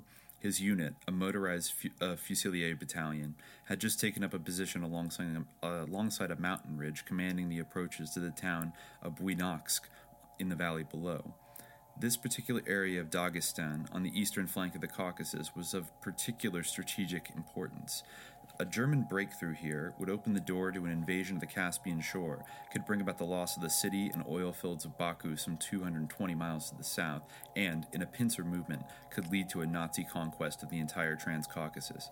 It was up there, then, on the ridges blanketed in deep snow, that an enemy would have to be held at all cost. The Russian defense lines were thin, their armament poor. Every man counted. Every sharpshooting mountaineer was mustered to help block the narrow passes. The Red Army had called on every Dagestani and Ingush, Kabardine and Balkar, of the mountains and of the lowland, to augment the regulars with partisan units. The units spread out across the mountain ridges, manning every crevice that had a commanding view of the valley the enemy had to come through. Red Army and partisans from other areas, such as the Ossets and the Chechens, moved around as best they could, guided by local mountaineers who had left their auls, native villages. All these many years later, Karapetyan could still see it all in sharp focus. We had been in the area for a few days, getting ready to fight off any penetration of Nazi troops when I suddenly received word by field telephone that I was wanted. A group of partisans who had dug in above an abandoned owl requested that I go over to examine a strange man who had been taken prisoner. Their objective was to determine whether he was a Nazi saboteur who had infiltrated the area, a Red Army deserter, or a common criminal. When Karapetyan asked why he, a military doctor, was wanted for the questioning of a prisoner, the answer was that the captive's behavior was strange. He was a weird apparition, a man covered with long hair. The partisans believed he was using this particular disguise to deceive them. The opinion of a medical man was imperative. Very well, Karapetyan said. I'll have a look at him. Can you bring him over to our headquarters? The reply was no. He cannot be taken out for a variety of reasons. It was essential that Karapetyan go to the prisoner. The outpost base near the owl was not very far away. When Karapetyan arrived at the mountain village, he was led into an isolated house where the outpost had established its headquarters. Once inside, Karapetyan took off his fur coat and said, "Bring in the prisoner." The partisans glanced at each other. Then their leader said, "Sorry, doctor. You will have to put on your heavy clothes again and come with us. We can't bring him in here." Why? The answer, almost spit out in contempt, was, when brought into a heated room, he sweats. Sweat just pours off him. He stinks and is covered with lice. We have him under guard in a barn nearby. The barn was old and decrepit, barely standing up against the howling wind and heavy snow. The temperature inside was that of the outside, below freezing. A guard flung open the wooden door, and Karapetyan was led into the dark interior. A storm lantern was brought in, and in its flickering light, Karapetyan caught sight of a man standing in the middle of the barn. The first question that crossed his mind was, man or beast? A bear standing on his hind legs, or a human being? He gave the captive a second, closer look. A partisan held up the lantern. Looks like a man, Karapetyan said to himself. Naked, barefoot, hairy, but a man. We glanced at Zakharchenko, who nodded silently. Every word was true. He was standing erect, Karapetyan went on. His legs were spread out, his arms hanging by his side, his head thrust forward, in a stance of strength. He was covered with dark brown hair, yet his proportions were definitely those of a man. His height was a little above medium, I would say about 175 centimeters, very powerful, wide-chested, and broad-shouldered. I estimated his age in human terms at being between 45 and 50. The hair covering his back, chest, and most of his abdomen was thick and long. Other parts of his body were covered with thinner hair. The backs of his hands were covered with long hair. His fingers had less, his palms had none. On the average, the hair was about 2 centimeters in length. He was bear-like in some respects, but definitely not ape-like. I noticed that his hands were very big, and his fingers unusually strong. At first, his face confused me because of the absence of beard or mustache. His nose was not broad, squashed-looking, or protruding. In fact, it also looked human. The face was oval-shaped, the hair on the head wavy but not long. His face was covered with a light fluff, like that of a calf. His genitals appeared human. His eyes focused on something that wasn't there. His look was dull and vacant. He blinked occasionally. His captors had told the truth. He was crawling with lice. They even crawled around his mouth, through his bushy eyebrows, all around his neck. They were larger than the lice we know, yet he paid no attention to them. I was so shocked at what I saw, I turned around to the 3 guards who had come into the barn with me and said, "Hell, comrades, you could have at least disinfected him before bringing him out for a medical inspection." One of the guards replied, "We didn't think he would survive it." I said, "You're right. Let me have a closer look at him." I walked up to the man, to me he was a man, and stretched out my hand for a handshake. His arms didn't move. I screamed a command, "Attention!" Nothing. He didn't even blink. Karapetyan had been talking in a strong military monotone. His repeated command, "Attention!" was truly a professional soldier's command. He shrugged at the recollection, then went on. There was a bucket of water on a stool in the corner and a piece of bread on a newspaper. The water was iced over. Neither obviously had been touched. "How long have you kept him here?" I asked. They said, "Since he was caught 2 days ago. He was brought in by our patrol." Had he eaten at all? The answer was no. At this point, Karapetyan remembered with a slight shudder how he took a medical tweezer out of his bag, went up to the prisoner, and proceeded to pull hair from various parts of his body. The creature flinched but made no sound. This proved that Karapetyan was pulling it from the man's own skin and not from an animal pelt that an enemy saboteur might possibly be wearing. The skin was taut and fleshy. Not satisfied, Karapetyan pulled a hair in the man's nostril. He growled in obvious pain but did not raise his arms in self-defense. He blinked several times, and Karapetyan read a plea for mercy in the man's eyes. I truly felt sorry for him at this point, but I had a job to do. The guard stood by my side with their revolvers at the ready should the strange beast attack. It appeared he had submitted to me in a situation he could not understand. I stepped back and called out, "Come over here." I beckoned with my hand. Still nothing. Obviously, he did not understand me. 2 of the guards then pushed him in my direction. He raised one leg, made one step toward me. The movement was half man, half bear. He groaned, seemingly in protest. The sound came from deep within his throat. I could tell he could not speak. I looked at my watch. Exactly 8 minutes had passed since I entered the barn, and I reached my conclusion. He is not a spy, a saboteur, or deserter, I told the men. I would say this is a harmless creature, a man who has chosen to live in the wilderness. Catching a frown on their faces, I added, "Obviously he's your prisoner, not mine. The decision as what to do with him rests with you." At that, I turned around and left, followed by 2 of the guards. They took me to the command post, and there I repeated my statement. I could see on their faces they would have preferred that I decreed the creature a spy or deserter. As I was leaving, escorted by one of their commanders to the rim of the owl, I asked, "What do you plan to do with him?" He shrugged. "What can we do? Get rid of him." He didn't specify. It could have meant setting him free or shooting him. My impression was that they would set him free. I don't know why I thought so. Maybe I was hoping they would. I returned to my unit, and a couple of days later I was told by a soldier that the creature the partisans had caught had escaped. This absolved me of any responsibility or additional action. I breathed a sigh of relief. Mind you, we were involved in a desperate rearguard action, and we were ourselves cut off from the cities. We were fighting for our lives, the survival of our country. The Nazis were at the gates of Moscow and were threatening to slide across the Caucasus into Iran. There was no time for me as a medical man to think of carrying out an additional investigation to check out whether the man had really escaped, and if not, to get another close look at him, take pictures. Even if the thought had occurred to me to get him away from the partisans and to preserve him for science, my mind was on the war.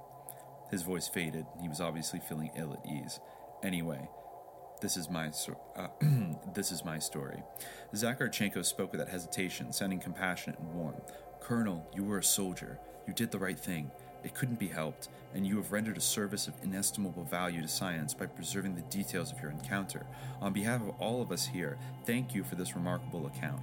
I know that Professor Bortsev has something to add to your report."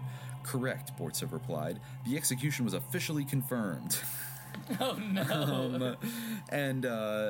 Yes, I guess report on, and he has a document that says, "Report on an inquiry at the Ministry of Interior, the Autonomous Soviet Socialist." What's the name of the professor? Professor Bortsev says this, that the Igor Bortsev, yeah. Okay. And he was at this meeting, and he said, report on an inquiry at the Minister of Interior at the Autonomous Soviet Socialist Republic of Dagestan in Makhachkala in response to an official inquiry as to the fate of one unnamed person allegedly executed following a court-martial by partisan forces near the town of Buynaksk in Dagestan, circa mid-December 1941. It was ascertained that a prisoner fitting the supplied description was dealt with in accordance with the laws of war applying to deserters. The reply was signed by Comrade Aliyev, Minister of Interior. This means, he said, the prisoner was executed by a firing squad. I should explain this came to light many years later, after Colonel Karapetyan came forward and told scientists of his experience. We immediately went into action. By then it was 1960. Aliyev had retired, but we were able to secure the information from him, as he was very interested in helping us find out the truth. At the same time, we sent out our first team to the area to interrogate local people and to look for a body. I'm sorry to say that nothing was found, even though we went back several times. We found the local people very secretive, as they resolved to deny us information. This puzzled us until our esteemed colleague, Dr. Kaufman, succeeded in solving the riddle. It's quite a story. So I forget if Bortsev is like legitimately believed this story that he was sentenced for being a deserter and shot. But there is, I think it might be Zhana Kaufman, who is a legendary Russian anthropologist who's actually French but moved to the Soviet Union, I think, with her parents when she was young, and chose to live in the Soviet Union, devoted her life to seeking the abominable snowman of the Caucasus. So I think I came across her in my reading as well. That's so wait, what is there more? Like, So that's like, that's level 1. is that, this Almasti got executed and nobody knows anything about it, and that's the end of the story. But you can already pick up on like some of the themes, the themes of course, like extermination, like all this stuff, like and the secrecy around the fate of this Almasti, and it seems quite quite clean and neat that this memo would come out that basically confirmed the execution, even though it's just what somebody said. We don't know if they were actually there. And I came across like a bunch of similar stories about like American Bigfoot, like the U.S. government like hiding Bigfoot bodies like after the Mount St. Helens eruption or something. Like they were a bunch of dead Sasquatch and they had to like hide them all. I even heard like I think that David Paulides, the missing 411 guy, was sort of kind of tentatively co-signing this weird idea that the famous like Patterson-Gimlin film of like Bigfoot walking away from the camera, like there was an additional like a couple minutes of footage where like there were 3 other Bigfoot and they were all like shot and it was actually like a massacre or something, and God. Like that's like a wounded Bigfoot like staggering away, like but anyway, well, so, that's actually, it's interesting you say that because as they go on talking about Bortsev, he does mention that he says he talks about all the different sightings around the world and how the Darwin Museum in Moscow is the center of Almasti studies. And he says, I wish we had something more substantial than just reports. The best evidence we have are footprints preserved in plaster and a copy of the film taken at Bluff Creek in Northern California in 1967, showing a creature that Karapetian told us was like the beast he examined. Yeah, that's like the famous Bigfoot film, right? Right. Yeah, so they were well aware of that. One thing is certain, though. Everywhere in the world, the Almasti is an object of hunters, and he knows it. We have verified several incidents, particularly in Tajikistan, where Almasti have been shot and wounded but never captured. These were cases where native hunters deliberately stalked the creatures through the snow with the sole intention of killing them. The Almasti is determined to elude us even to the point of hiding his dead, very much like the apes of Ceylon. But he is relatively safe in the Caucasus, thanks to the local people, and he knows that too. That's why we're concentrating on these mountains, and Dr. Kaufman is gradually closing in on them. She knows exactly where to look. And so that brings us to Dr. Kaufman, who really has done really some deep Almasti work here. So let me see what she says. She's also an amateur ufologist and has studied ESP, so she's like very much in with like this whole kind of crowd, and Kirlian photography. She loves it. Okay. Oh yeah, I guguess the abominable snowman was outside of her house once while she was sleeping. She was very mad about that. She just missed him. I see. Yeah. Okay. So here we go. Yeah, there were several people in this region that claimed to have seen Almastis. Like they said, they're lying on their grass, like hanging out. But when they saw humans, they got up and ran away. Okay, so yeah, from 1959 to 1979, basically, Dr. Kaufman will have been searching the Caucasus for 20 years. I come and go, but there's always somebody in our field station to take an eyewitness deposition. She's personally interviewed close to 4,000 people. Oh yeah, she's known as the she's known as the Shaitan Lady, the lady protected by good spirits in the mountain villages and hamlets from the slopes of Mount Elbrus to Mount Diktau to Mount Kazbek. Yeah, what's that all about? Like with the Shaitan as like a good spirit. I don't know. Okay. So here we go. Like, okay, this is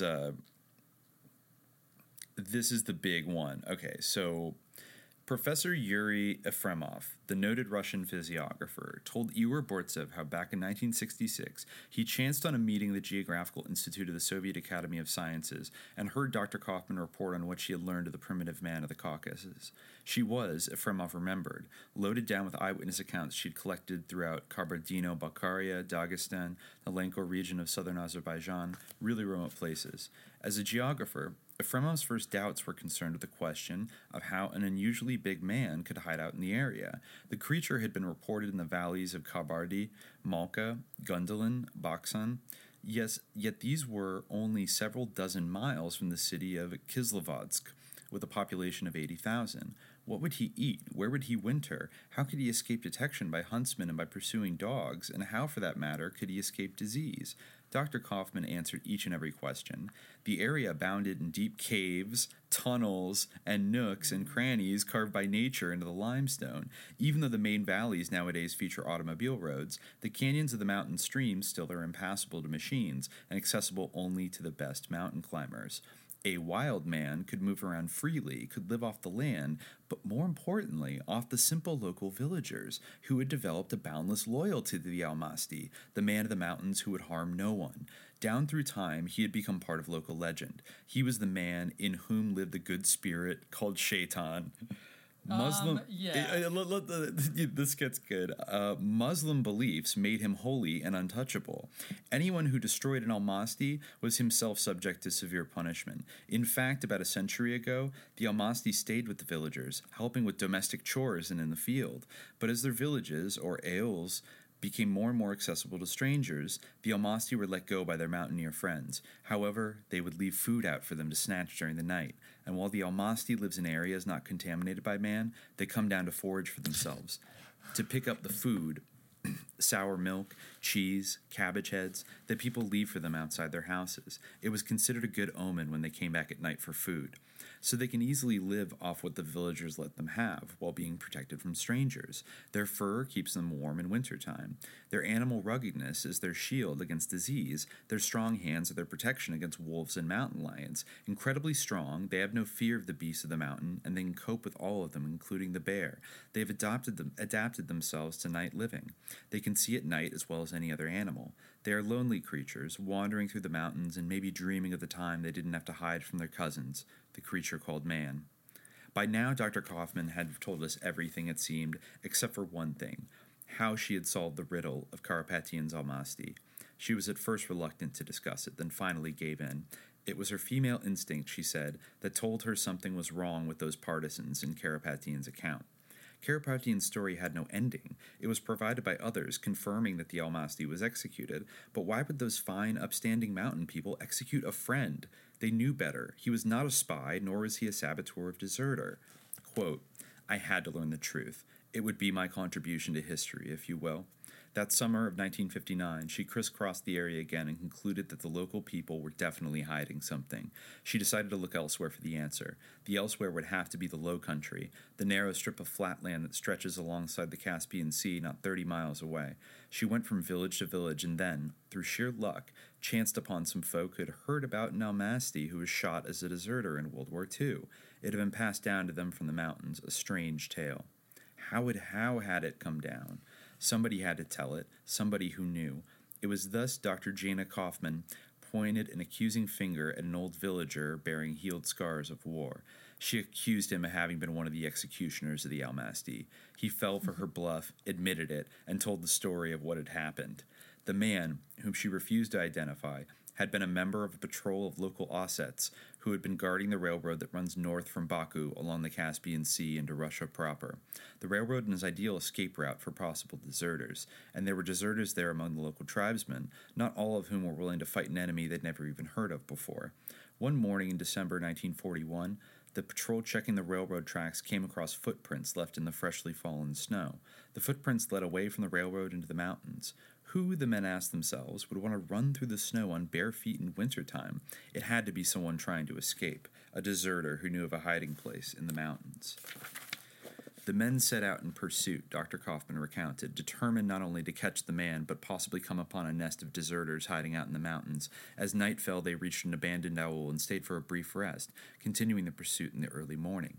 They were following the same footprints. They were fresh and they were obvious. A man was walking into the mountains to hide. The Osset partisans had enough provisions with them to keep going, higher and higher into the mountains. They spent the second night in a cave. By the evening of the third day, they caught up with their quarry. When they first caught sight of their man, they thought he was wearing a suit of fur. Under one arm, he was carrying a large head of cabbage. They demanded he present his documents. There was no reply. According to the old man who came back, the deserter didn't even try to resist. I assume that the poor Almasty, who had gone down to the lowlands looking for food because all his benefactors had gone, was in a state of shock. They tied his hands, attached a rope to his neck, and with their prisoner in tow, pushed on looking for another owl to spend the night. They came across the partisan outpost, identifying themselves as partisans from another area, and said they had brought a prisoner, a deserter. The rest, I surmise. The old men didn't quite remember the details of the order of events. The Ossets took it upon themselves to guard their prisoner, planning to take him back. A heavy blizzard then set in, which Karapatin clearly remembers, upset their plans. It would be simpler to get rid of the man by shooting him on the spot. After all, he was their captive. He belonged to them. I like to assume that whatever local people there were among the partisans at this outpost knew or realized that the prisoner was an Almasti.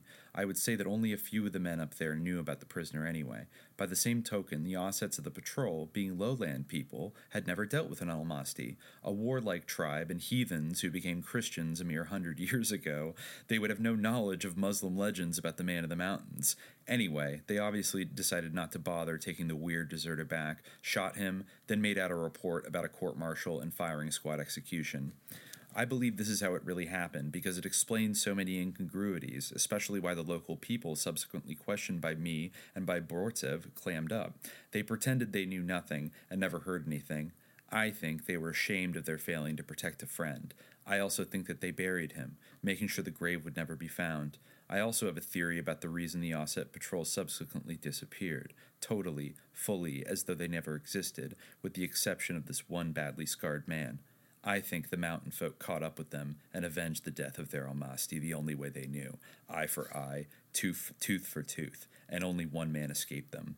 But we'll never know for sure, because this man is now dead too. He took the secret of another execution, if there was one, to his grave. So that's the real story, according to Dr. Kaufman, of the Almasti, was that he was captured by lowland Ossets who did not have the symbiotic, friendly relationship that Dagestani people had towards the Almasti. And so... yeah, I feel like there must be something going on with the idea that pops up of Shaitan being like a good spirit. I feel like something got lost in translation there. That threw me a little bit. Yeah, even though there were definitely, like, you know, different dialects, it seems weird to me that that would be the case. I mean, maybe somehow Shaitan, like, is used to mean jinn, but I don't know, because Shaitan is in the Quran, so, like, anyone who had any relation to the Quran would think of Shaitan as being bad. I wonder if perhaps maybe they got it a little bit backwards, whereas their acknowledgement of like a positive Shaitan was a folk belief that was sort of like folded into Islam. Because maybe, but I feel like even that, if it were a folk belief, the name they would have used for it would have been something different. Yeah, well, maybe, I mean, maybe it was, kind of a mashup of Islamic concepts and folk concepts, and they used the terminology, Arabic terminology, you know. Well, maybe they just, like, misinterpreted, like, sort of fear and, you know, maybe respect as, like, it being a positive spirit. Like, just because, you know, they observed kind of, like, taboos around it or left it alone and didn't want anything to do with it. Yeah, well, I mean, it doesn't sound, though, that it sounds like the Almasti was their friend. And they said that the legend of the Man of the Mountain who would never hurt, you know, a human soul, who was peaceful, and they would leave out, you know, heads of cabbage and food for them. And the Almastis used to live in their villages and help with tasks and things like that. Yeah. But then when, you know, like transportation networks kind of started to get, villages got more connected, they receded back to the mountains, but they would come down, and people said it was like good fortune to leave out some food. Like, it's really sweet. I don't know, like the idea of like waking up and seeing like an empty plate on like your windowsill and like knowing the Almasti came down and like grabbed your food or something. Like it really harks back to what you were saying earlier about the symbiotic relationship of like protection and like it is like a brother, like an old brother or something, like out in the mountains that's kind of like looking out for you in a weird way. And so like the Dagestanis would like never, they would know the nature of an Almasti, and they would never do something like, you know, just shoot it and leave it behind. There must be something, because I don't think that even if it were like, I mean, obviously there's all sorts of like Islamized folk beliefs, but the term shaitan like would not be used for something positive. I don't think. Like the only example I can think of that's kind of like that is Yazidis, who kind of exactly Iblis, right? Yeah, well, yeah, they have kind of different beliefs. I don't necessarily know if they see themselves as being Muslim. I don't really think that they do. No, they don't. And they don't. and they don't necessarily call what they. There's rumors that maybe they do, but really, like, the rumor is that what I've heard is that they don't use the term shaitan, and that they don't actually, like, refer, or even use the sound, because that would be, or anything that sounds kind of like shaitan, because it's considered to be, like, a ban or a taboo, maybe because there's an association with Taos or whatever. But, I mean, it's a strange usage of the term, and also calling Dr. Kaufman Shaitan Lady. As like as a positive affectation. It almost makes me think like they, exactly. It almost makes me think like, oh, they love me. They're calling me Shaitan Lady, and like, I don't know though. I think, but to get to like the substance of like what she was kind of reporting there was that they did have like a positive relationship with the Almasti, and whatever they called him,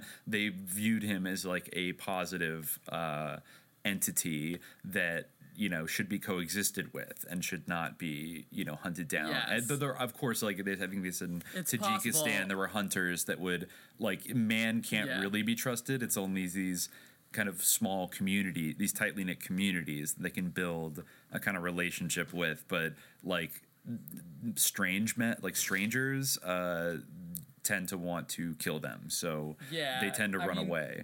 Well, I feel like there's also obviously like a huge like tension between like malevolence and positivity, even like with the old hunter. The old hunter in the sort of Indonesian practice or belief can kind of have like a malevolent aspect, or obviously it can also be helpful.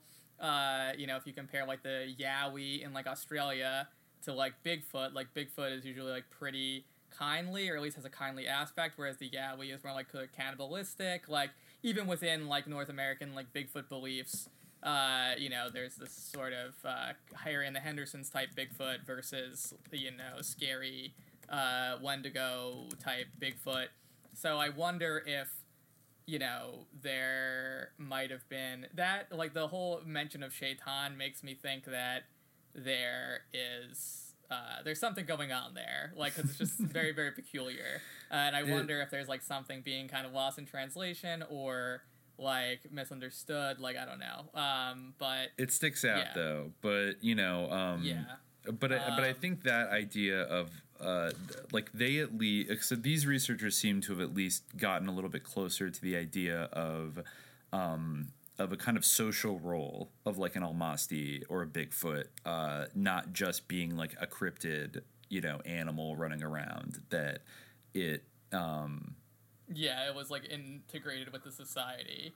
That it's not that it's like not that weird and rare in certain mountainous regions of Central Asia for like rural villagers to encounter Almasti all the time.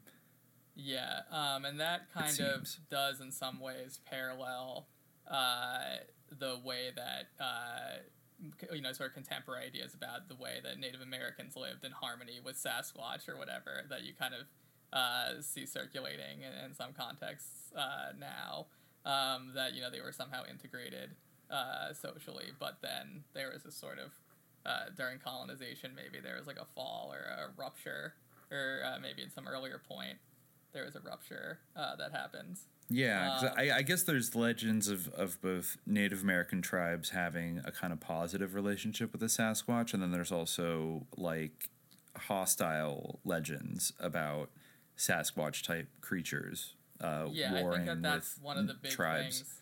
Yeah, I mean, they are like jinn in a way, where like there can be good or kindly jinn, but they're also of course scary. They can give you sort of power, but there's also like a frightening aspect to them.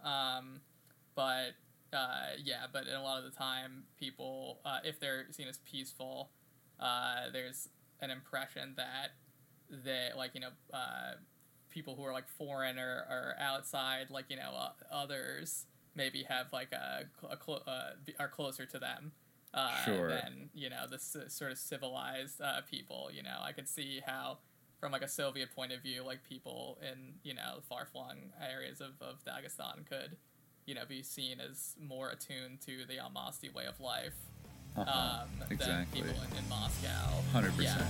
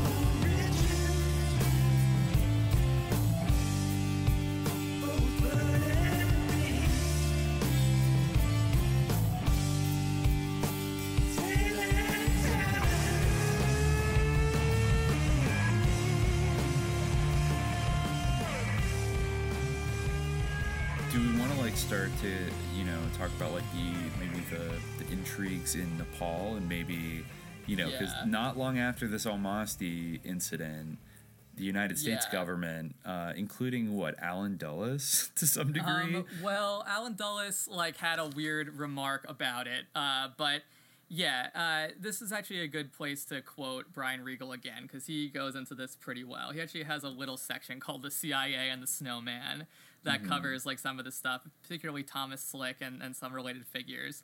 I think you'll find this interesting. So there was an earlier Daily Mail funded Yeti expedition that I guess involved Ripley, maybe of Ripley's Believe It or Not, and this guy Carlton Kuhn, who was like an OSS agent. And after that, so the Daily Mail expedition, this is Brian Regal, aroused the interest of many amateurs. One of the more significant was Thomas Baker, Slick, an eccentric, enigmatic Texas oil millionaire. Slick had an interest in monsters, and he financed a number of expeditions looking for the Yeti and Sasquatch. In fact, Slick's passion and largesse helped many of the early founders of anomalous primate research, including René Dachinden and Peter Byrne, pursue their work. Slick's largesse would also be a source of frustration at times. Slick had been drawn to Asia and its mysteries since childhood. He traveled to the region several times and heard legends and rumors of the Yeti. Besides monsters, international politics fascinated Slick. Though born in Texas and holding a lifelong attachment to the Lone Star State, he had a cliched Eastern elite establishment upbringing, including Yale University and membership in the Skull and Bones fraternity. Oh, okay. You just get, you're not, this is not even, okay, just get ready. He moved in the same mid-20th century circles that produced future CIA director Allen Dulles, conservative publishing mogul Henry Luce, and other proponents of the American century ideal, including both Presidents Bush. He traveled through Nazi Germany and Soviet Russia in the 1930s, later developing a taste for Nazi memorabilia. Politically a moderate conservative Republican, Slick's ideas were given a quirky temper by an interest in global peace studies, and by an almost utopian liberal notion of bringing the world together through the expansion of the human mind rather than the brute force of so many of his peers advocated. While it is difficult to determine anything for sure about Slick's Weltanschauung, I always pronounce that word wrong, he may have rebelled against the straight-laced formalism of mid-century conservative American exceptionalism prevalent in his class, and have reached for something higher. He articulated such sentiments in Permanent Peace.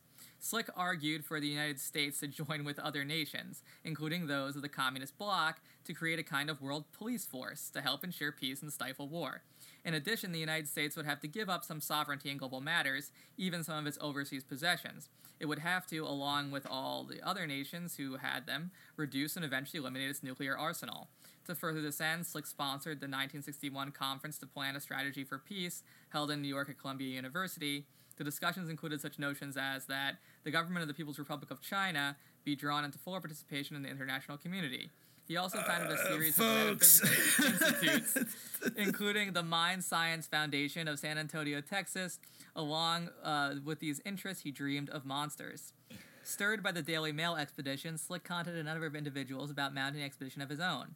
In 1956, he made an initial visit to the area to get the lay of the land and talk with locals. While speaking with Tenzing Norgay of Everest fame, he learned of Peter Byrne, also trying to get an expedition going. Born in Ireland, Byrne had been a tea grower in India who, like so many other Europeans and Americans, became obsessed with a Yeti legend and was determined to find one.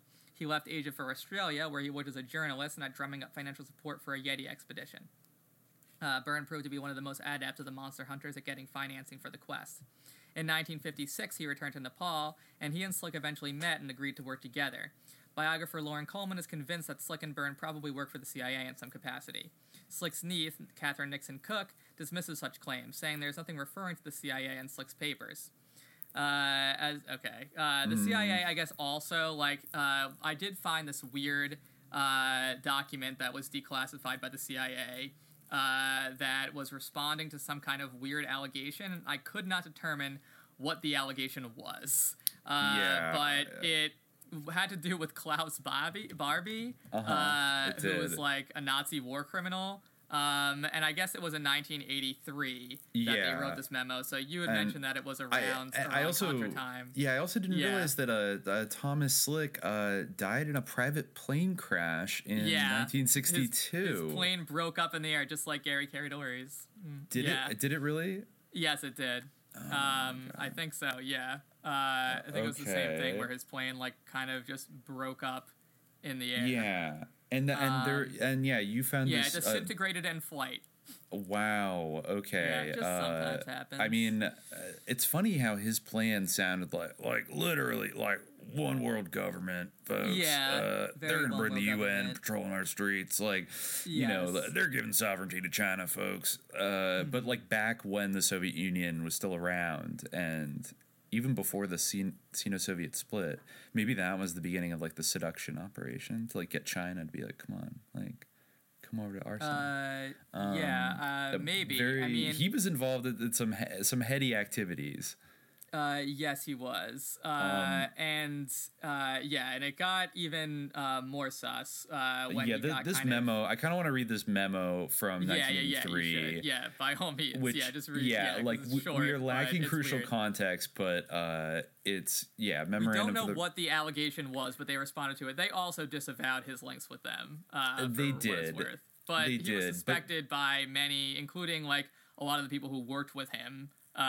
Of being, I mean, maybe they were projecting because a lot of them were CIA spies, but a lot of the other Bigfoot and Yeti people were this guy's a sus, spook. And kind of enamored with Nazis. And yeah, I mean, he did love Nazi memorabilia. Just like Aquino. Okay, so the subject of this memo is redacted. Possible allegations regarding Nazi war criminal Klaus Barbie. 1. In researching the allegation made by Mrs. Jerry Walsh regarding the connection between Thomas Slick and Klaus Barbie, the following is the results of traces on Slick. Date and place of birth, May 1916, Clarion, Pennsylvania. Graduated from Yale, 1938. 1940, founded the Southwest Research Institute. 1946, founded the Institute of Inventive Research, which was an offshoot of the Southwest Research Institute. Both are located in San Antonio, Texas. In April 1953, he met with then CIA Director Dulles and proposed that CIA pay for establishing Institute of Inventive Research offices in Europe and Asia. Slick was advised that CIA did not need offices of this type, so his request for funds was denied. In 1957, Slick discussed funding with Life magazine, Henry Luce, Skull and Bones, via the San Antonio Zoo to go to Nepal to study the abominable snowman. In October 1958, Slick requested CIA to subsidize offices of scientific exchange. This request was denied. In October 1959, Slick attended the Third Conference for Strategy and Peace in Warrentown, Virginia. This entry represents the last information that we have on Slick. 2. From DCD files, it was noted that Slick's contacts with CIA were attempts to obtain funding from one of his schemes or institutes. There is no record of any official relationship between Slick and CIA. However, CIA had periodic contacts with him between January 1950 and October 1959. According to DCD files, Slick served in the U.S. Navy from 1942 to 1946. Theater unknown. What? Okay. Since Slick was personally known to former director Dulles, this association may have developed during World War II. 3, the French branch traced Mrs. Jerry Walsh with negative results. And that's it. It doesn't say what the allegations were. We've had trouble finding it, but like around Thomas Slick, Klaus Barbie, and his his secretary Jerry Walsh, but nothing. I could find nothing. It's very odd that the CIA itself, by looking up the files, that said that Slick served in the Navy from 42 to 46, same branch as H.W. Bush. They might have almost been like in the same class or just like a couple years apart. Like graduated 38.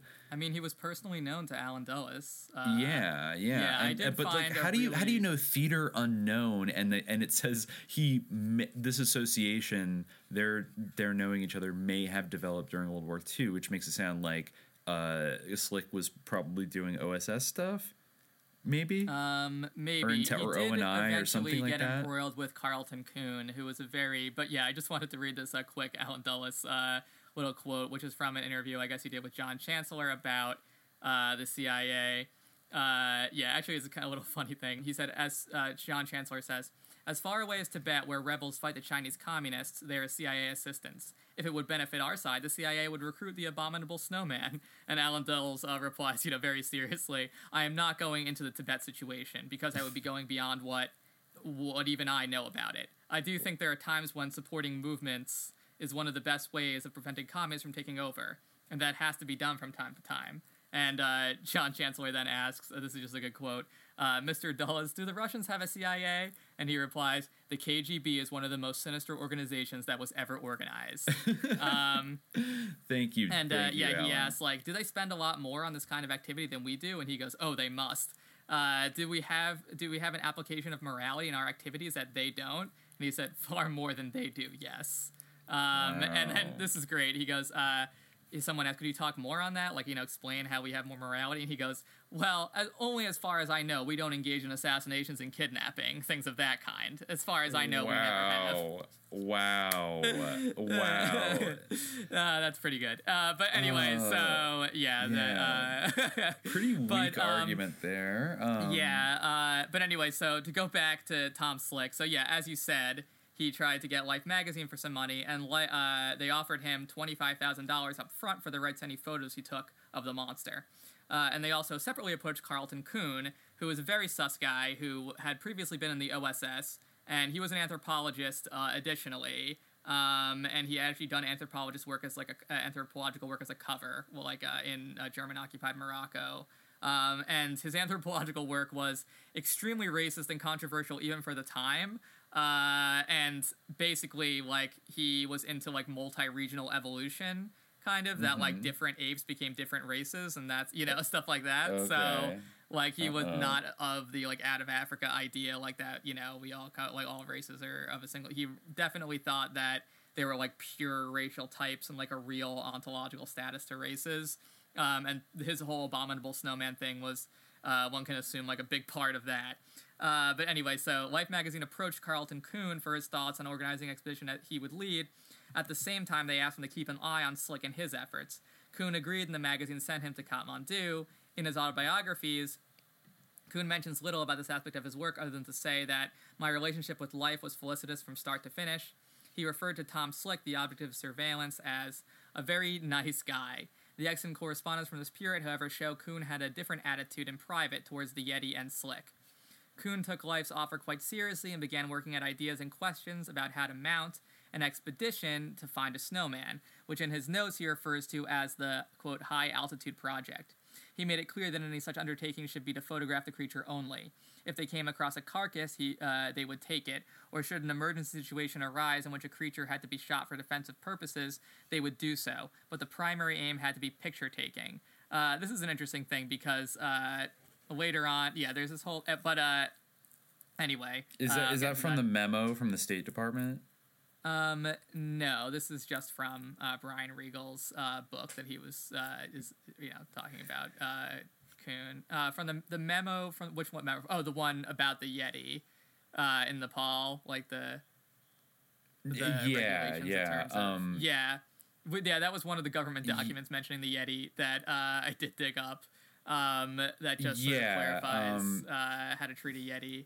I found I found a really a sort of cringe but very informative article on Birth Movies Death from 2011 about Thomas Slick, and in an entry called the Badass Hall of Fame.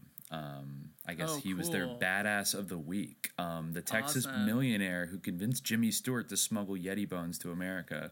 That was another thing. He stole a finger he stole like off a of hand from a relic. monastery. Very cool. Yeah. He's also I didn't quite realize this, but he was from a Texas oil family. He was a Texas oil millionaire. Yeah, Tom Slick Sr. was the king of the Wildcatters, and so it's very similar to Bush in so many ways. Yes. And and I guess became hunting partners, big game hunting partners with Jimmy Stewart. They became buddies, and he convinced Jimmy Stewart, I don't know, to help him steal this finger when he was visiting Nepal, right? Yes, he stole the finger and replaced it with a human bone. Yes. And I believe, what did they eventually determine that the hand was? I don't quite remember. I mean, who knows? It says in this article that analysis of the bones have been inconclusive, with some thinking the hand belongs to a Neanderthal. Later examinations of the Pangbush hand in person have, quote, debunked it, but the debunking is based on the fact that the examiners were looking at a mutilated relic with hoax parts. No one knew about the smuggling of the bones until the 1980s, when Lauren Coleman wrote the first biography of Tom Slick. The TV show Unsolved Mysteries did an analysis on some of the tissue on the hand and came up inconclusive. But the publicity from the program led to someone stealing the hand completely this time from the lamasery. So I guess after stealing the hand, he turned his attention to the Sasquatch. But like before that, I guess we want to the whole thing with Nepal. There's a whole like geopolitical thing going on with the Yeti in Nepal. And do you want to maybe read the thing from that State Department? Well, memo? there was. First, let me just let me finish this thread with Carlton Kuhn, because this is kind of interesting. So I'll just read this, I guess, again from Regal. The intelligence angle of the search for the Yeti is a complex and often contradictory one. In 1950 and again in 1951, Kuhn had been temporarily appointed as, quote, an unclassified scientific consultant to the CIA at a pay rate of $35 a day. This position allowed him to provide, quote, occasional guidance on words blacked out, intelligence problems, particularly on Arab states. He supplied this service during the research tour of North Africa he made for a book project. CIA records provided regarding Kuhn's career do not go beyond these days, except for the records of a disability claim in the late 1970s. There seems to be no evidence that Kuhn worked, at least in any official paid position, for the CIA during the Tom Slick expedition period. Life's founder and nominal Kuhn sponsor, Henry Luce, however, had a reputation as an anti-communist. They all seem to be watching each other. Life may have simply wanted to make sure Slick did not scoop them on discovering the Yeti or sell his pictures to a competing magazine, or Luce may have worried over Slick's peace activism, which included trying to establish contacts in communist China over the Tibet issue. So there's obviously, the Soviets basically, they had done their own expeditions and such, such as there was in 1958, the Soviet Academy of Science convinced the reports of the Yeti and other Central Asian snowmen had at least some merit, mainly because, Western expeditions had been searching for them. They were like, well, we better do so as well. But they came up with nothing, really. And so then they were they withdrew their support, and the Soviet press basically said Soviet science has shown snowmen aren't real, and so that, for that reason, it must be that the Western expeditions are thinly veiled spying activity and capitalist intrigues, which they definitely were, at least in part. And the Nepal memo, that's one kind of interpretation of that State Department document about the Yeti, because it kind of, basically what they establish is they say, these are, it's from 1959, it's from the American Embassy in Kathmandu, and it gives a reference to an embassy in New Delhi, and it's the subject is regulation governing mountain climbing expeditions in Nepal relating to Yeti. There are at present 3 regulations applicable only to expeditions searching for the Yeti in Nepal. These regulations are to be observed in addition to the 15 clauses listed in mountaineering and scientific expeditions in Nepal. The 3 regulations are as followed. Royalty of 5,000 rupees, Indian currency, will have to be paid to His Majesty's government of Nepal for a permit to carry out an expedition in search of Yeti.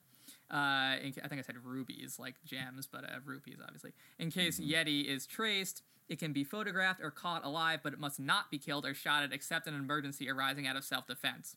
All photographs taken of the animal, the creature itself, if captured alive or dead, must be surrendered to the government of Nepal at the earliest time. News and reports throwing light on the actual existence of the creature must be submitted to the government of Nepal as soon as they are available and must not in any way be given out to the press or reporters for publicity without the permission of the government of Nepal. And one way of interpreting this is that it was kind of a gesture of recognizing the sovereignty of Nepal, and that didn't, it wasn't under the authority of China, or, of any communist power. But I feel like also they probably just did actually want to regulate this because I think that people really hadn't reached any definite conclusions about the reality of this. So that was something that they had talked about. So yeah, a lot of these guys who were involved, including like George Agagino, he was someone who was also an OSS. Like literally everyone was involved. I think that Brian Regal even says at one point in this book, when he's sort of summarizing the intelligence connections around this, he said, the details are murky, but it seems clear that at the very least a Western intelligence element existed alongside the search for the Yeti. The mixture of cloak and dagger spy work with anomalous primate research seems almost comical in its unfolding. It raises the question, who was not working for the CIA or British intelligence in this operation? Carlton Coon spied on Tom Slick, who may have been a spy himself. Coon worked with Slick but did not trust him, nor did he care for Peter Byrne, another alleged agent. Coon told fellow spy George Agagino to watch himself around Slick, and Agagino heartily agreed. Did Carlton Coon do anything in Asia besides hunt monsters? As with any study of intelligence operations, the hidden motives, demagoguery, secret documents, sealed archives, and the fog of the Cold War make it difficult to be sure just what happened until more official documents are made available. To add one last intrigue to the story, this author received an interesting reply to attempts to procure Freedom of Information Act requests from the United States government over this issue. The CIA supplied once classified documents on the intelligence work of Dylan Ripley, Carlton Coon, and others. Whenever I made a search term request, they happily gave me what they had, or requested further information to help them make a more thorough search, then sent that material along. When I made requests for information they did not have, I received almost apologetic letters stating that they did not have any materials on that topic.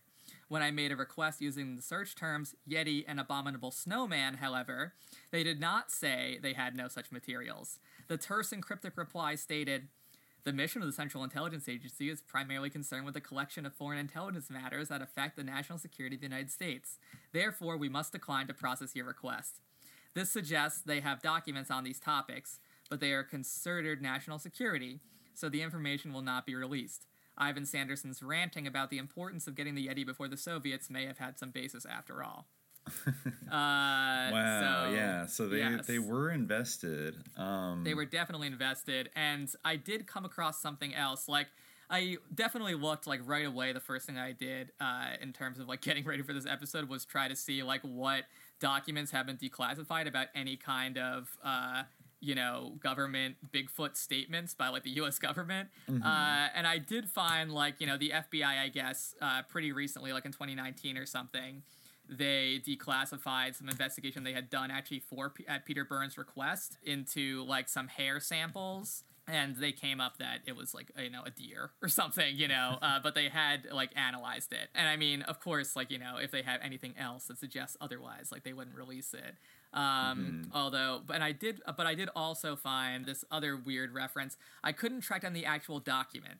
That's the problem. But I was reading this book by Nick Redfern, called, like, True Real Life Monsters or something. True Stories of Real Life Monsters. And it's in a chapter about, like, animal ghosts. And he's talking about this memo, which is, like, it was called, like, Soviet and Czechoslovakian Parapsychological Studies by Louis Mayer and Lamoth. I forget the first name of the guy. But so there's this one part where they're talking about the different parapsychological experiments they've done. And he describes that there is this guy, Pavel Naumov. Yeah, I think it was Pavel Naumov. Anyway, Naumov, who had done this experiment where scientists placed baby rabbits on a submarine, and they kept the mother rabbit in a laboratory on shore and implanted electrodes in her brain. And then when the submarine was submerged, assistants killed the rabbits one by one. And they measured that at each so they measured that at each precise moment of death, the mother rabbit's brain produced detectable and recordable reactions. So they're apparently, according to this author, so this memo circulated, you can actually look up the memo itself. You know, it's like the CIA released a copy. It was a DIA memo. Okay. And the CIA released a copy and the DIA released a copy. So you can see two copies in the CIA reading room. But this guy, Nick Redfern, said that in 2007, the NSA declassified another copy of the memo. And there was a brief handwritten note under this part about the rabbits that said, "A better understanding of Naumov's work might make our Bigfoot archives clearer. Can Wenner look into this further?" That's what Nick Redfern says. Ooh, I looked around for this copy. Yeah, right? I looked around for this, and I could not find this copy of the memo. So, like, maybe this dude is, like, a complete hack and just, like, is making stuff up. But I don't honestly think that... I tend to doubt that he just invented this. But I could not find this copy of the memo. I looked around for it. I even went on Bigfoot Reddit and asked, like, you know, can anyone find this? Someone downvoted me and, like, hello, excuse me. It's so annoying because, like, what they're upvoting is, like, I made a Bigfoot coffee mug and, like, stuff like that. Like, I'm participating in capitalism through my fetishization of this wild creature that doesn't participate in capitalism. Like, but anyway, okay, so wait, unpack that real quick in terms of the implications of that research. What do you think that they were trying to figure out? If there was a literally telepathic link between...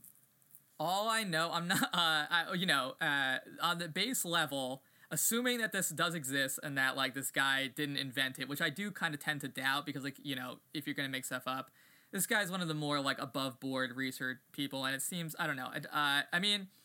People can look into it, like, I think that if you did more rigorous research and, like, maybe if COVID weren't going on and we weren't confined to being online, or, like, if we had access to actual paper files, maybe it would be different. But, or maybe the NSA, like, you know, at first they were releasing it because they were like, oh, the CIA already leaked this, you know, who cares? Like, everyone knows what's in it. It's just some old MKUltra document or whatever. Yeah. And then they realized, like, oh, oops, like, there's this little marginal note that we didn't see that mentions our Bigfoot archives. We better pull this off. But anyway, but I guess what do you think how do you think they were going to apply that rabbit experiment to whatever they had on Bigfoot? It must be something to do with Bigfoot being telepathic. It must be that, like, because that's about animal telepathy, right? So it must be something to do with that. Like, or it has to be. Unless Bigfoot is the code name for something, investigations they did into animal telepathy. Actually, it's really interesting you say that, especially with the prevalence, which I'll admit I didn't fully, I think, appreciate, like, the telepathic aspect of, like, the whole Bigfoot lore. I was just doing a little looking up into, like, Thomas Slick, and so he founded a number of nonprofit scientific foundations in the 1950s. Maybe one of the most well-known ones was called the Mind Science Foundation. And these were all headquartered in San Antonio, Texas. And just typing in to Google Mind Science Foundation CIA gives you an absolute treasure trove of declassified documents from CIA.gov, including an experiment to test apparent remote action effects on electrodermal activity, co-written by William Broad of the Mind Science Foundation and G. Scott Hubbard of SRI International in 1986. We have... several others, like psychic process, energy transfer, and things that go bump in the night. Representative U.S. research institutes involved in psychoenergetic research. Mind Science Foundation San Antonio is listed. Psychic powers, what are the odds? The mind over machines. These all mention the Mind Science Foundation, which weirdly that, like, Badass of the Week article said, it tipped me off to accidentally, even though it said that after Thomas Slick's death, even the Mind Science Foundation got a little less paranormal and a little more conventional in its consciousness research. Well, all those articles are, like, from the 1980s, so, like, clearly they were, like, deeply involved in ESP, remote viewing, psychoenergetic like CIA research going into the 1980s and going back to the 1950s, and this was all started by a guy who was obsessed with finding Yetis and Sasquatch. So now I'm almost starting to get like just how, you know, we've entertained this hypothesis that maybe a lot of the ESP remote viewing stuff at SRI was a cover for building the internet. What is this like if I'm being, you know, an adventurous skeptic here, what kind of telepathic research is the Bigfoot lore covering up, perhaps? And what would be, I don't know, it's like, it would be very helpful to figure out who Wenner is, because he does says, can Wenner look into this further? That's like, you know, in the note, apparently it asks, can Wenner look into this? I don't know who Wenner if that's like a real CIA analyst, we probably won't like find out. Well, one thing that did occur to me, and this probably isn't the case, but one thing that did occur to me was that in handwriting, sometimes a lowercase r can look like an N. So Wenner, W-E-N-N-E-R, could be Werner. W-R. No. Oh my God. Yeah. Okay, but that's it would have actually to be a misspelling in that case. But wait, but you haven't seen the actual handwriting of it. That's why I want to. Yeah, exactly. But I could not find it. I asked on Bigfoot Reddit and they downvoted me. So I don't know.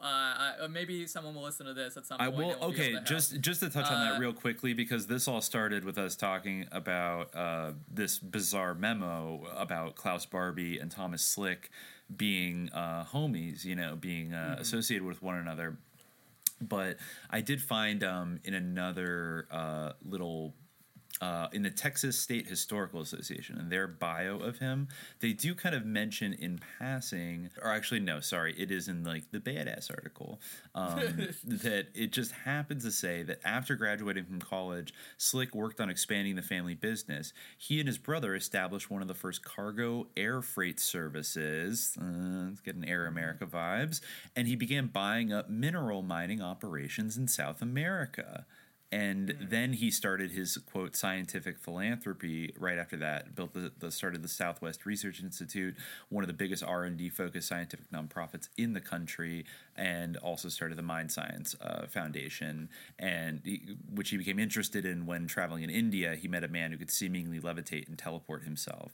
But anyways, so the thing that jumped out with me at that is began buying up mineral mining operations in South America, because especially at the time that, even though he had been dead for 20 years, the time that CIA memo was written in 1983, I believe Klaus Barbie was serving as an advisor to Bolivian President Hugo Banzer, the like right-wing fascist military dictator, who I think it was him who was in power. Yeah. It was in 1978, where there was like the cocaine coup in Bolivia, and Klaus Barbie, according to people like Mike Levine, who we talked about on Smuggler's Blues, basically Klaus Barbie was kind of working as a contract agent of the CIA, and then was also serving as a military advisor and an economic advisor to the right-wing like military junta that took over Bolivia. And he is alleged to have basically been instrumental in setting up like a modern, almost like German industrial cartelification of cocaine production in Bolivia. And presumably this business model spread to Colombia shortly thereafter and sort of coalesced into like the Pablo Escobar drug cartel, and like systematized like the mass production of cocaine, which of course would come in handy in the 80s. But anyways, just kind of interesting that he was poking around South America with Klaus Barbie, who was also floating around South America. And Thomas Slick also had some episodes in British Guiana, which eventually would be, you know, Jonestown, all kinds of strange. That memo is very strange. I just want to know what Jerry Walsh said. Again, there's a lot of missing pieces here, where it's like, did she say that Klaus Barbie and Tom Slick were connected through the CIA? She must have, because otherwise it wouldn't have been relevant to them. I would imagine it would have to be, because if you look at like the milieu of like his scientific research and his friendship with Alan Dulles, like he seems to be part of this like international underground Reich kind of network. Same as Bush and Dulles and everything. And interestingly, like I looked up, the Mind Science Foundation is still around today, and now one of the programs on their website is like exploring like brain implants.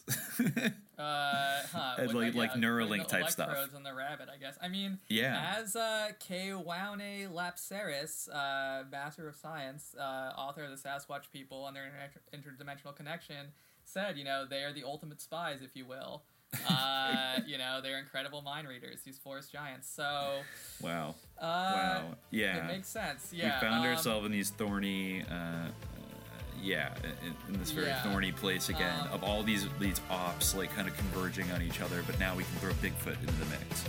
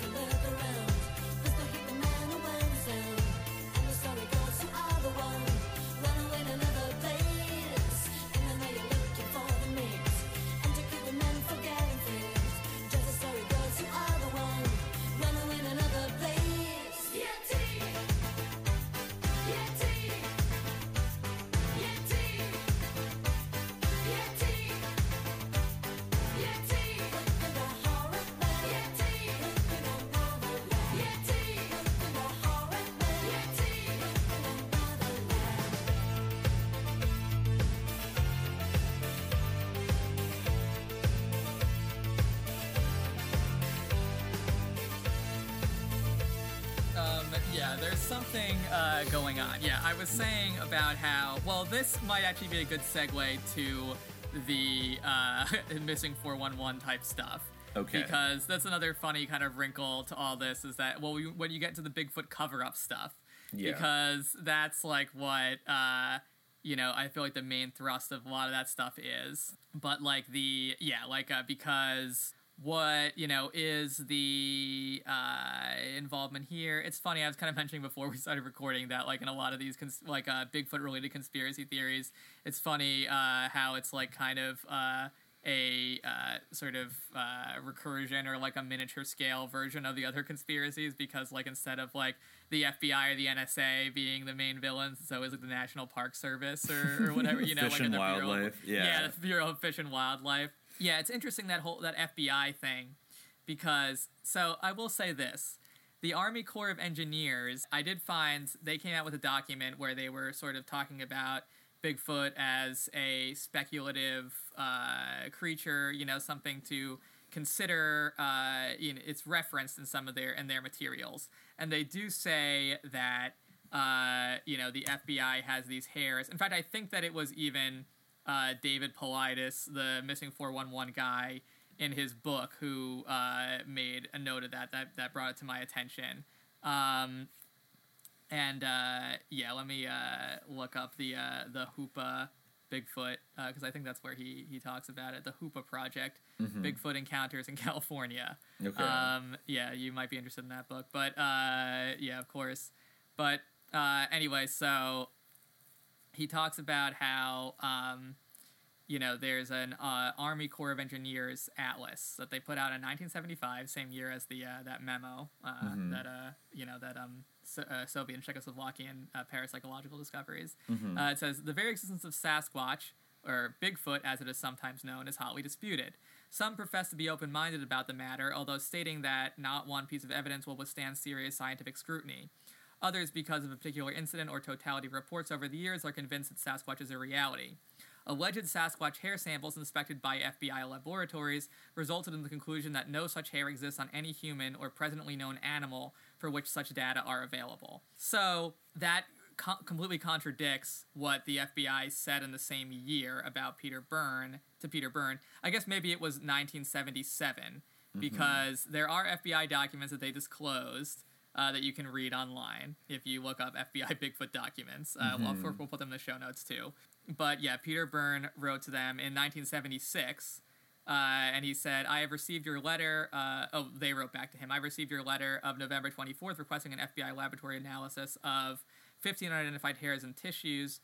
The FBI laboratory conducts examinations primarily of physical evidence for law enforcement agencies in connection with criminal investigations, occasionally on a case-by-case basis in the interest of research and scientific inquiry. We make exceptions to this general policy. With this understanding, we will examine the hairs and tissue mentioned in your letter. And what ultimately this leads to is that they say it's a deer. But I guess maybe the Army Corps of Engineers was wrong about that, but it's weird that there is that sort of contradiction where they sort of say no such hair exists. Maybe they didn't, no such hair exists in any human or presently known animal for which such data, maybe deer data wasn't available in 1975 and then it became available in 1976. Or maybe they heard that but it's weird. But anyway. Yeah. So there is that little weird contradiction. But anyway, so there was that. There's some of the speculative. Yeah. What are you gonna say? Did you want to mention for a minute, talk about Vietnam? Because there was an there alleged were Bigfoot reports found in on both sides of the Vietnam War from both American soldiers and North Vietnamese and Viet Cong and LF fighters. It was kind of a Giant of Kandahar type situation as well, but it was not a giant. It was like a normal-sized hairy person. It was much more. It sounded a little bit more like an Almasti in terms of being maybe about 5 feet tall, and I guess it was a little bit. There was a lot of confusion because there also were these apes that lived. This is particularly kind of along the Ho Chi Minh Trail and the borderlands, the border regions between Laos and Cambodia that are incredibly remote, where there were these apes that were known sometimes to, or at least there was one patrol of rangers that got attacked by a gang of apes that started throwing rocks at them. And so they started, I know, but comrade apes, for sure. They were down with Uncle Ho, and they started calling them rock apes, and they sort of knew, the Americans learned to kind of stay away from them. But then, I don't know, there was an allegation that they got into. It's interesting, every time they run into the, American soldiers, they just attack them immediately. It's maybe they really do know. Maybe they do. I guess, where is... I'm trying to find that article that you found about the U.S. Marines. It's from wearemighty.com, I think, is where I have it. I'll put it in the Discord here. Yeah. Okay. But, the story of the U.S. troops who thought they saw Bigfoot. This sounds very Giant of Kandahar. Brow. This was no rock ape. Yes. Yes. Yeah. Right. So I wrote down what I think is the phonetic pronunciation of this term is the Noi Tsung, which is I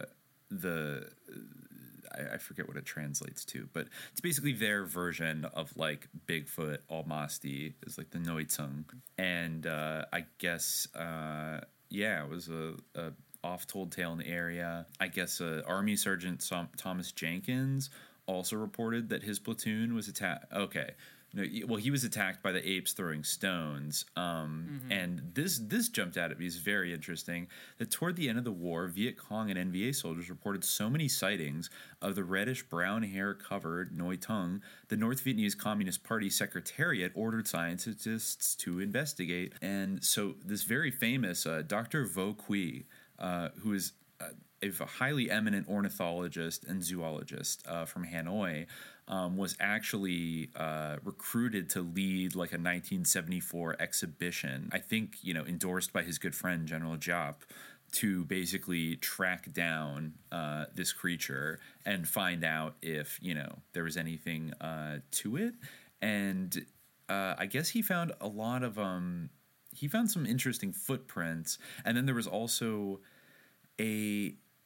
he claimed to have talked to an American soldier. I don't know under what context during the war he talked to American soldiers, but they said that they had killed this kind of Noitung kind of creature and like flown it off in a helicopter. And I think in Vietnam, similar to the Giant of Kandahar as well. Very similar, yeah. Yes. And in 1982, another Vietnamese scientist, Tran Hong Viet, discovered more footprints. And I'm looking at a cast of it here. It's pretty big, pretty big foot. So I think, I think he didn't win a Nobel Prize, but he's like a highly respected. Vo Quy was a highly respected scientist. So once again, the communists a little ahead of the curve on their Bigfoot. They definitely, there definitely seemed to. I could see why you would think that they were ahead on the Sasquatch front. Though they weren't ahead enough because, I guess whatever psychic advantages that would have conveyed, it seems like the United States got those. Yeah, by the end I guess. Of it. Well, probably the Patterson-Gimlin film was really what turned the tide, because once we had that really shifted everything. Because it seems like before the Patterson-Gimlin film, the Yeti was the big star. Everyone was all about going to Nepal, but then once we had that movie, it was all about Bigfoot. Maybe I guess it did. Maybe that was kind of an op. Oh, maybe there was a, kind of like going to the moon. Like, if you can't do it for real, then make it look like we did it, and then take all the attention. Yeah, I really can't make up my mind about that. That movie is so weird because, for one, people have said that Patterson and Gimlin didn't one of the main arguments against them making a hoax is that they're just not people who know them say they're just not these kind of devious people, and also people have analyzed the movie and they do have trouble. It does seem that the sophistication of this is at a level where if you look at it carefully, I'm sounding kind of crazy, but if you look at it carefully, there's abrasions. It looks like a very, very high quality suit. If it's a monkey suit, it's pretty high quality. It does look like a high quality suit. It almost, you could almost make a kind of a comparison to the Zapruder film, where there's certain dimensions of it that look like they've been tampered with, and many people have alleged that there was a little bit of kind of primitive smudging done to make it look like there was an exit wound on the front of his forehead when he gets shot, even though he gets flung backwards. And it's obvious. As I mentioned, there is that conspiracy theory that these guys were involved in some kind of Bigfoot massacre, and the footage actually showed these Bigfoot getting shot and gunned down. But yeah, that's a whole thing. Some dude named M.K. Davis, I guess, made a big splash in the Bigfoot community. He was mostly rejected because it's kind of wacky, but yeah, that's one of those big Bigfoot massacre theories.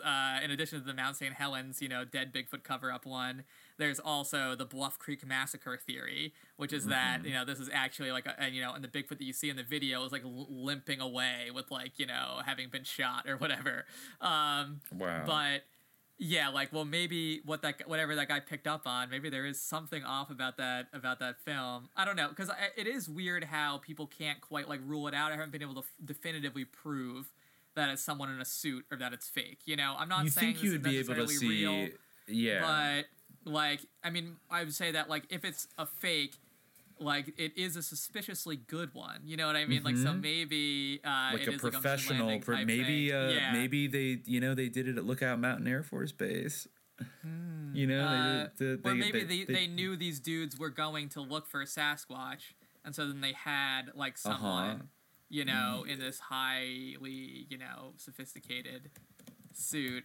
People are that would make sense. It's sophisticated because it's it looks kind of absurd, but I don't know. People the way that it walks, the movement of the arms. People have analyzed the gait and they can't really say. I don't know. I really don't know because I'm not a gait expert. So maybe I sound really stupid right now saying that But why can't someone? Maybe by the normal standards of people, it has been debunked, but I just I'm just asking for too much in terms of this definitive debunking, someone showing a zipper or whatever. But I don't know. I'm just saying. Yeah. So And I mean, is that the only famous video of like that? That like for real is Bigfoot, as opposed to like a grainy footage of some object off in the distance, and they're like, "That's Bigfoot." You know what I mean? Like, it's definitely the best and most famous video of Bigfoot. Like, unmistakably in that video, if it's either a guy in a suit or it's Bigfoot, like those are the only two options. I mean, yeah, I'm watching his gait right now, and I'm not convinced that it is not a person in some kind of gorilla costume. Yeah. Just, I don't know, intuitively, it's a good costume, but I'm not. It doesn't feel like. What about the arm swing? The arm swing, like it's a little gorilla-like, but I feel like if you were maybe he was doing yeah, I guess. Yeah, I guess. I mean, it could be a person. It could be a person, I would think. But there were, like, experiments where they try to replicate this, and, like, they weren't 100% successful. I guess you could never truly replicate the, gait of a particular person. Maybe there's some idiosyncrasies. I really am completely ignorant, so, like, I'm talking out of my ass in terms of, what I know about I'm also watching, like, a 4K... locomotion. I'm watching a kind of 4K, like, stabilized, digitally stabilized version. So it's, like, I mean, that has its own jiggly artifacts with it. But at the same time, like, it does seem... I mean, yeah, he's just walking. He's just walking and... kind of swinging his arms a little bit. He looks back, I think that it could be, if you think of all the things that, like, I think all this, like, CIA connected stuff is fascinating, because I never really was aware that there was, like, these people were so spooked up, all these people that were big Bigfoot Yeti advocates. Like, I thought these worlds were somewhat separate. Like you said, it seems like in the Bigfoot community, but these, of course, these are, like, the common folk that love Bigfoot. Yeah, but there was a with shift kind of around the time of this movie, because this was something that really, like, it was a phenomenon. It created like a mania in American popular culture that created the idea of Bigfoot as we know it today, was this movie. Like, and prior to that, there had been much more emphasis on this cult. Like, it created the shift around, like, between sort of the Cold War thing, like with a more focus maybe on the Tibet, to what the more familiar contemporary paradigm around Bigfoot, which is like environmentalism. Sort of like it was in obviously the Pacific coast. So it was 25 logging road miles northwest of Orleans, California, in Del Norte County. Okay. Pretty rural. Yeah. I mean, honestly, there's so much space in Northern California of, like, forest and stuff that it does make absolute sense that a Bigfoot would hide out there, because it's not very populated. And that's definitely his key. Yeah, his main hideout, like that people suggest. But it did kind of change the conversation, and it transformed the cultural phenomenon, or created in a way the cultural phenomenon of Bigfoot in a new way. The Bigfoot as we know it is defined very much by this 1967 movie. Yes, but there haven't been subsequent ones that are kind of anywhere. Yeah. I saw on YouTube. And we're at the here, point now, like with every passing year, the idea that this was just some animal that was out there became more and more untenable. And like at this point, we have to at least say that there's a massive cover-up. If like there is this creature out there like that is normal, like just a normal ape that behaves like the way that monkeys do, and it doesn't have some kind of like interdimensional component to it, then there's a massive cover-up being perpetrated not only by Bigfoot itself but by the government as well. Yes. Yeah. And I don't know, is it because of the reasons that they cited for their fear of, the Sasquatch gap with the Soviets, that they would be able to undermine religion and all these things? One of the main angles people take in terms of the cover-up and the Bigfoot community is they talk about the logging industry, the impact on the logging industry. And I mean, there is also the aspect of, it's interesting to think about. But the logging and timber industry and like stuff like that. But I actually listened to one really funny like a podcast about a Bigfoot cover-up. Like it was a Bigfoot podcast, and they did an episode about the possibility of a cover-up. They talked about some NSA document having to do with Bigfoot that I also couldn't find, but I was more liable to believe that they just made that up or misremembered it or something. And the guy on that, there was a guy on that who was like a big libertarian guy, and he was basically taking the opposite tack with it, where he was like, they're gonna bring out Bigfoot and then they're gonna like destroy our freedoms, like to hunt and log, you know, like just like they did with the spotted owl. You know, the spotted owl was endangered, but it wasn't, you know, like and he was really, you know, he was really getting like himself worked up over the idea that like they were going to use Bigfoot to take away our freedoms, and it's like funny. Like Greta Thunberg and Bigfoot are going to go on Ellen. Yeah, exactly. Like you're taking away my dreams. Yeah, like you've stolen my Bigfoot hood. You know. Oh God, yeah. You but, could see it as kind of it's probably not as viable as like a UFO coming down and doing something similar. Well, also like if the spotted owl was like a dry run for Bigfoot disclosure, like it's time. You know, to disclose. Like, it seems like their tact has been cover up. Like, they're definitely, if, like, you know, this is just some normal animal out there, they've got to be covering it up. But yeah, I mean, I totally could believe that it is, I totally could believe that it's a dude in the suit. But, you know, if you look up some of the studies that have been done this, and maybe it's biased because, like, people who do this stuff, like, kind of want to believe, and, like, the things that really, you know, are like, no, this is bullshit, like, are kind of suppressed or, like, not as interesting or exciting. But there are, you know, people who have said, like, at the very least, it's, like, it's a trained actor or something, you know? Yeah, it's a professional, you know? And I think we should always, like, I'm glad that we barely brought up the 1967 video until now, very deep into it, because we've already established that there is like a broad transcultural interest in Yetis and Bigfoot, et cetera, and so many things going on throughout the 20th century. Even these superpowers were kind of like interested in this issue to some extent. And so even if this video is 100% fraudulent and is like, we can't discount the idea that it's like a psyop.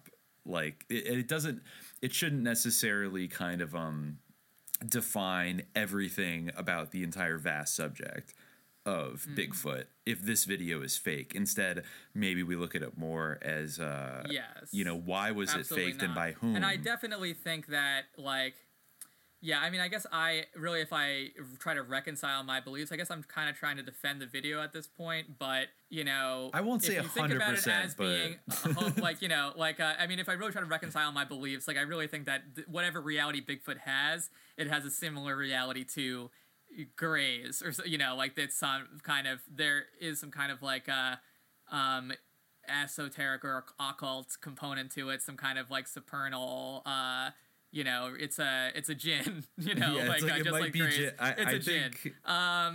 But yeah, or it's Al Jassasa or something, you know, like it's something like that, or it's Cain wandering the earth. Yeah, I'm gonna put Cain like kind of low on the list of probability. Yeah, or it's the old hunter. I don't know, but it's something like that. You know, it's I don't know if it's just like a normal like a relic hominid or ape or something. But you know, if I really like interrogate, try to bring my beliefs into harmony, I'm kind of forced to you know, confront the idea that this is not real. But I do feel like people have said that this hoax is pretty impressive for what it is. You know, so maybe it is like a professional job. I think that's an interesting angle. Yeah, I would almost put it up there with kind of like maybe like crop circles, you know, in terms of like, even if somebody's hoaxing, like that's a pretty it's a pretty impressive hoax, you know, to like go on an entire cornfield and make these just going over some of the analyses on Wikipedia, it does seem to be like the conclusion that, you know, people say like, oh, you know, it's impossible to determine, like due to the poor image quality, like if it's human or not. But you know, it is not unreasonable to suggest that it's better than some of the tackier monster outfits that were on TV at the time. You know, it is like people calling it like a masterpiece hoax, you know. That is true. If we it think is a about, man in an ape suit, it's a very good one, a job that would take a lot of time and money to produce. We could try faking it, but it would have to create a completely new system of artificial muscles and find an actor who could be trained to walk like that. It might be done, but we would have to say it would be almost impossible. That's what the Universal Studios Special Effects Department apparently said, according to Wikipedia. But, you know, I think it's interesting, you know. No, that's a good point, because, like, you know, like monsters like that, you know, if we think about monster makeup, movies like Rosemary's Baby or The Exorcist, which is like 5 or 6 years after this, like, it kind of feels more dated than this gorilla costume looks like. Yeah, I mean, even the Satan suit in Rosemary's Baby, like, they wouldn't show... They had to also use crappy camera work to, like, conceal. It was probably... Yeah.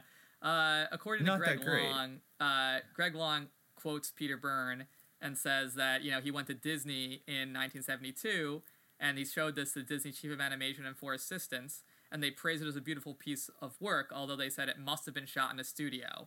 When Byrne told them that it had been shot in the woods of Northern California, they shook their heads and walked away. Unless this Peter was... Byrne. I mean, Peter Byrne was maybe spooked up a little bit too, so... Do we have, like... I mean, have they gone back to the exact location where the... I assume people must have, like, gone back to this location, or are they like, we can't remember exactly where it was?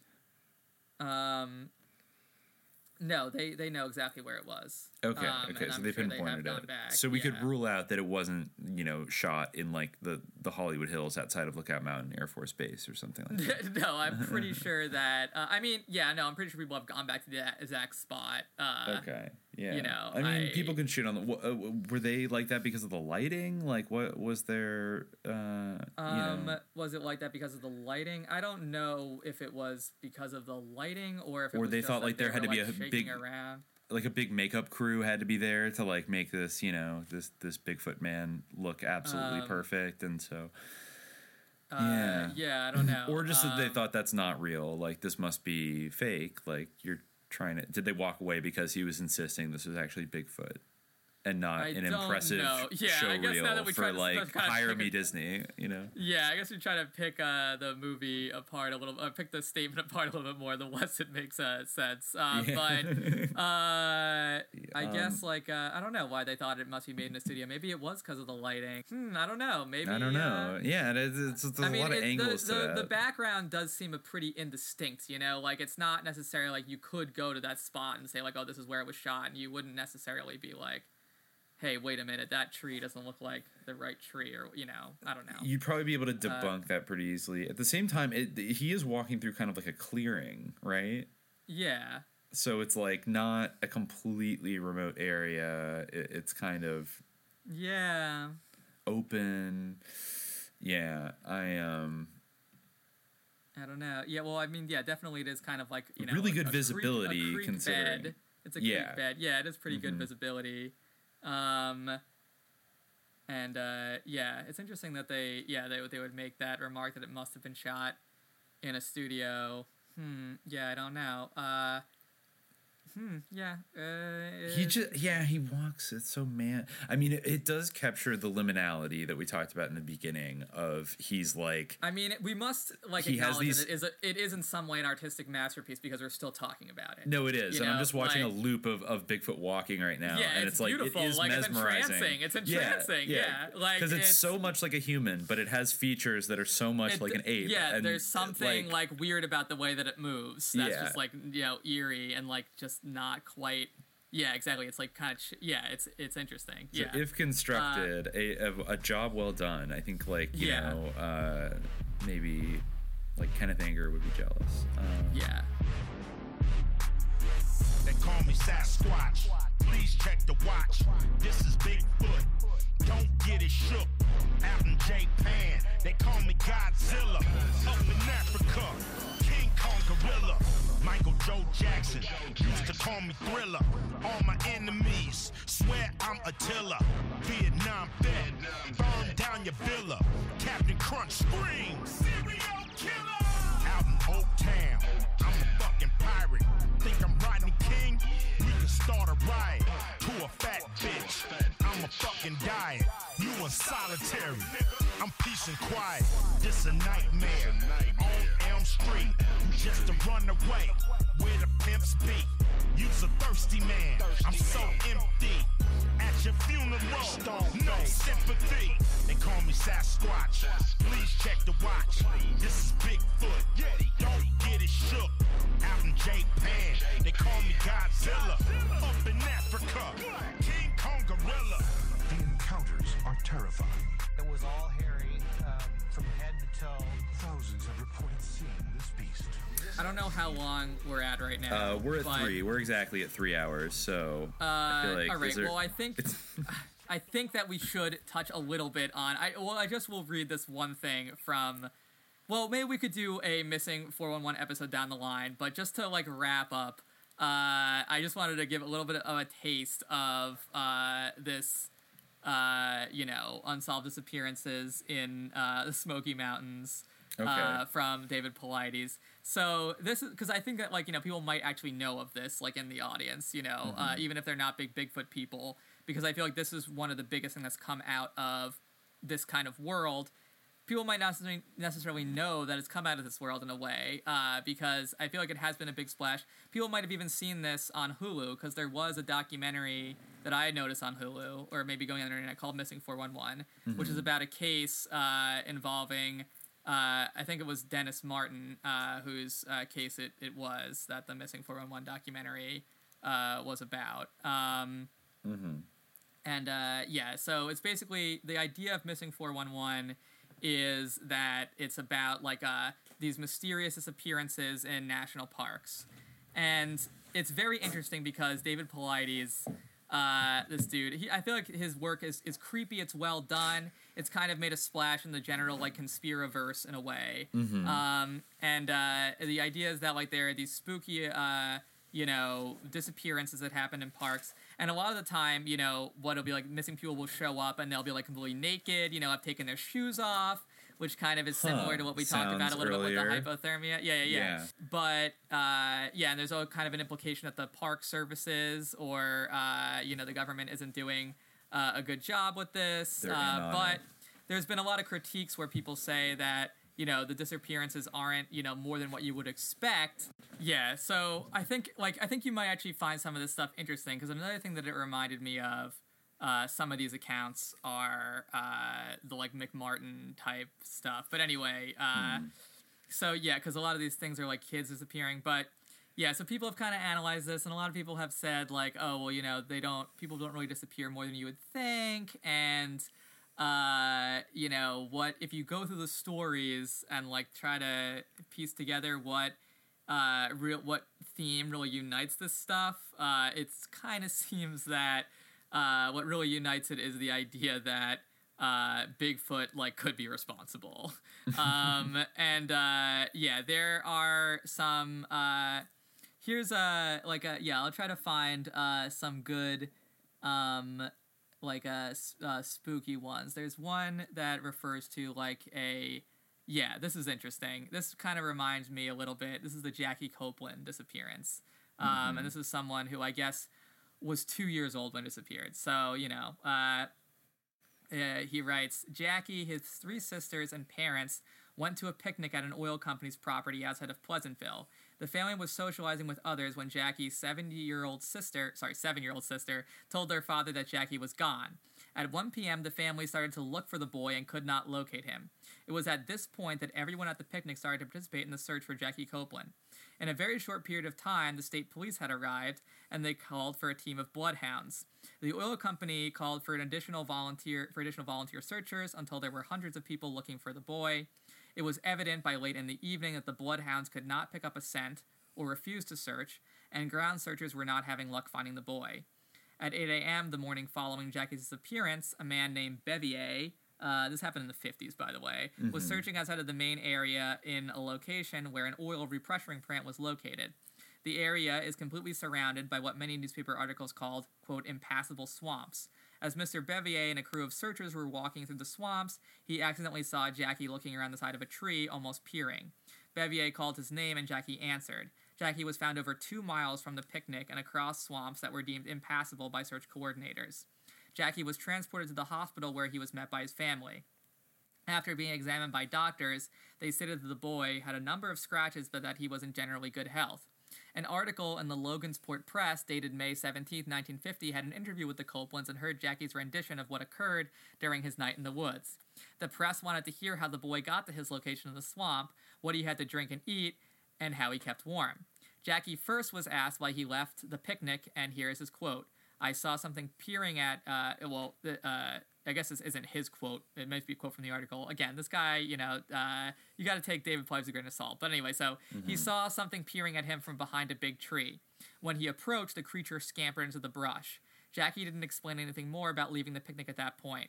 The article later explained more of what Jackie stated. He recounted in Child Talk his adventure in an awful blackness, peopled by a great throbbing giant, and a tall, friendly tree, and wild animals howling in the distance, and the unfamiliar shouts of strangers prowling nearby.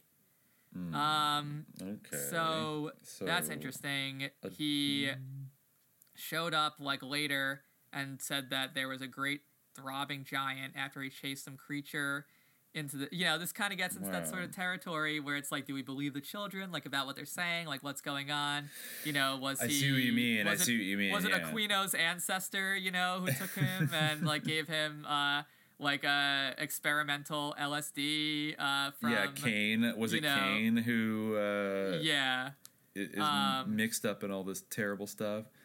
Well, I guess you could probably rule out that these kids were given some kind of psychiatric or psychedelic drug by an adult. So then, I don't know. Yeah, I mean, he was 2. But what did happen? How did he travel 2 miles? And why did someone who abducted him, leave him? What took him?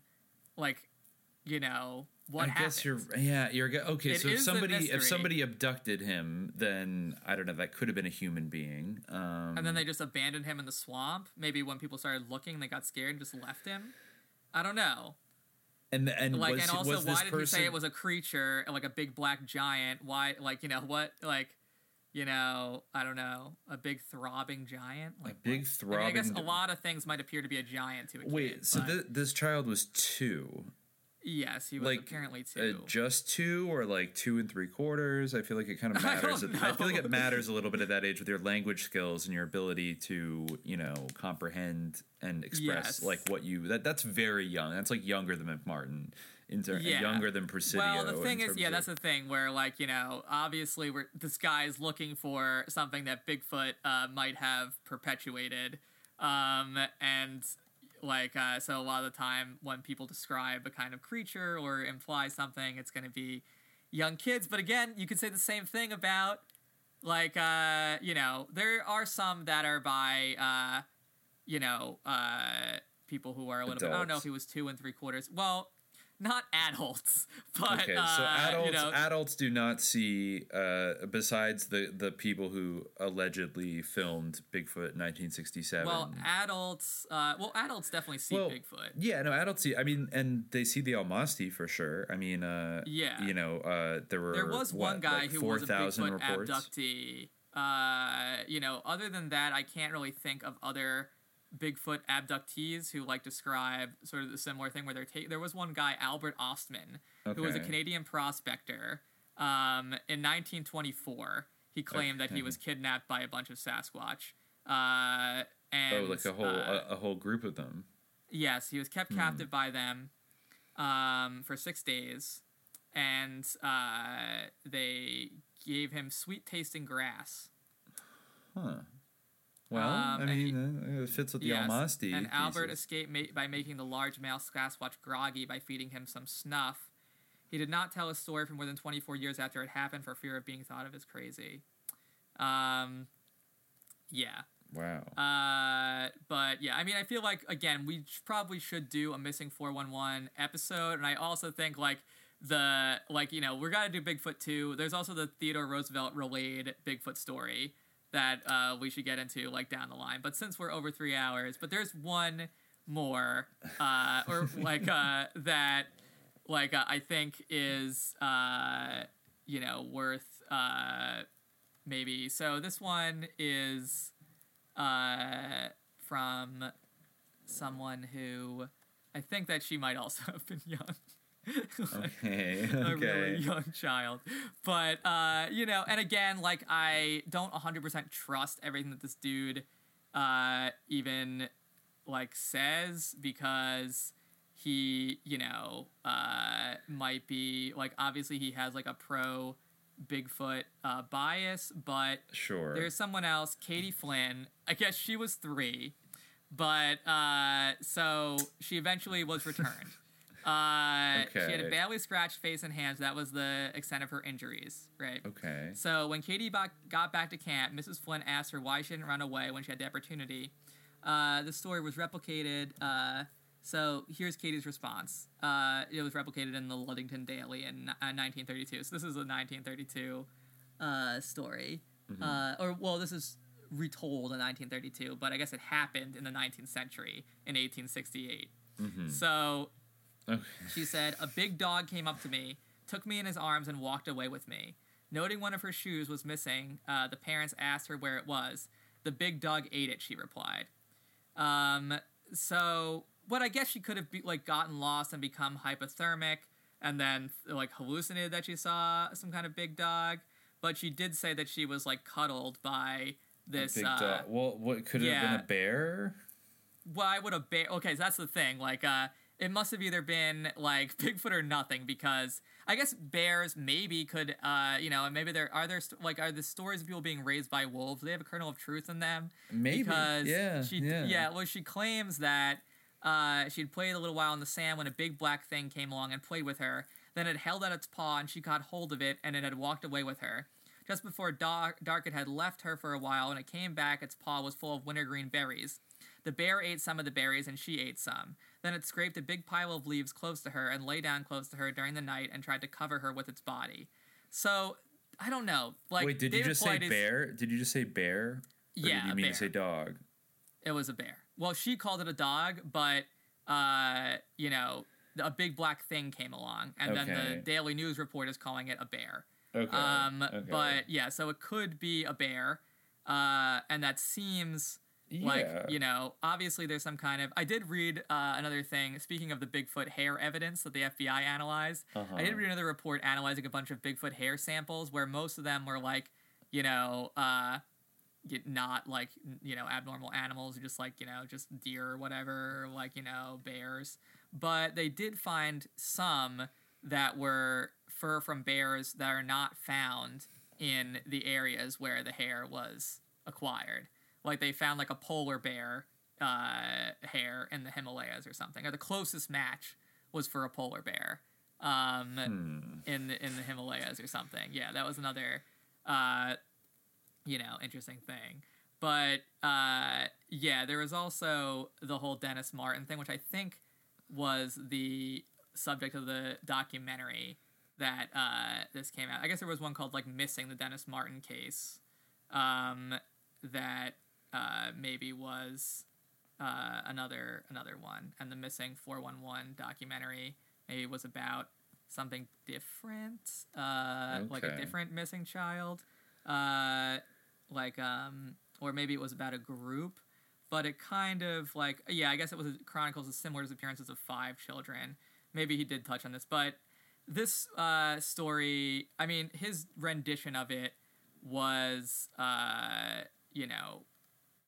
little bit interesting. But anyway, so this is a huge search.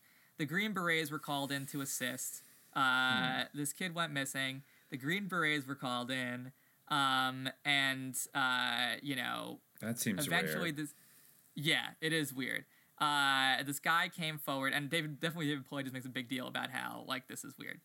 I guess they were playing hide and seek within their family, and then the kid went to go hide, and then he never appeared. And everyone was looking for him. A bunch of volunteers showed up. It was a huge search, but there's, no way to find him. Then David Paulides makes a big deal out of this incident. So, according to a July 21st, 1969 article in the Knoxville News Sentinel, the Harold Key family was visiting a region 5 to 7 miles from where Dennis Martin disappeared, the same day sometime between 4:30 and 5:30 p.m. The Key family was in the area downhill from where Dennis disappeared in a region known as Sea Branch Creek near Rowan's Creek and Katie's Cove. The Keys had asked park rangers where they could go to see a bear and were directed to that location. The family exited their car and walked 1/2 to 3/4 of a mile uphill when they heard an enormous, sickening scream. The group walked 200 additional yards, and Mr. Key's son had just told Mr. Key that he had heard a bear somewhere in front of them. In an article on the same date in the Maryville Aloka Times, Mr. Key states, "But it wasn't a bear. It was a man hiding in some bushes. He was definitely trying to hide from us." Mr. Key stated at the time that he didn't realize a boy was missing. Mr. Key read about the disappearance of Dennis Martin and then called the FBI 2 days later. And David Place makes a big deal about how the FBI kind of ordered him not to tell the family or anyone about what he saw, about this sort of man in the bushes, which would seem to be kind of relevant.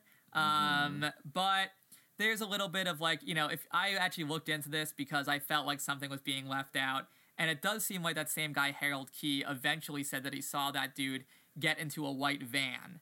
But he didn't say that at the time. He only said that later when he was 90 years old and was asked afterwards. But at the time, he did say that he thought the scream might have been a child's scream. But of course, what David Paulides is trying to say is that the scream was like a Bigfoot howl. But so there's the ambiguity around the scream that, we're having. So, so he saw this rough-looking man. The park authorities dismissed the likelihood that this had anything to do with it. He later, David Paulides later followed up with some of the Martins, and he writes, "I asked Mr. Martin what Mr. Key had told him that was not in the papers. Mr. Martin stated that the Keys had thought they saw a dark-figured man running along a ridgeline carrying something on his shoulder. I asked again Mr. Martin to explain what he just stated. I was in shock. Mr. Martin again said that the Keys had seen, the paper originally stated that the son thought they heard or saw a bear, and later reported the sightings as a dark-figured man running along a ridge carrying something on his shoulder. I asked Mr. Martin why the news and the Park Service had never reported this information. Mr. Martin stated he didn't know. I asked Mr. Martin if he felt that the Park Service was withholding information from him. He paused at this point. Mr. Martin stated that the head of the Park Service was a mere figurehead, and there were times information flowed smoothly, and other times it did not. It appeared that Mr. Martin was contemplating saying something additional, so I asked if there was something else I should know. Mr. Martin hesitated several seconds, was looking at the ground, and slowly raised his head to look at me and stated, 'Do you know Jim Reich?' I stated yes. He was the lead FBI agent on several of the missing children cases in the mountains around the time Dennis disappeared. Mr. Martin stated, 'Did you know he committed suicide?' I was speechless for several seconds. I asked him if he felt the suicide had something to do with the cases of missing children. He stated he didn't know." Yes. Weird. There's some suspicious things going on around this. There was another little upsetting or strange impression that he got from some other guy. He interviewed this guy, Dwight McCarter, a retired MPS ranger and author of Lost, a Ranger's Journal of Search and Rescue.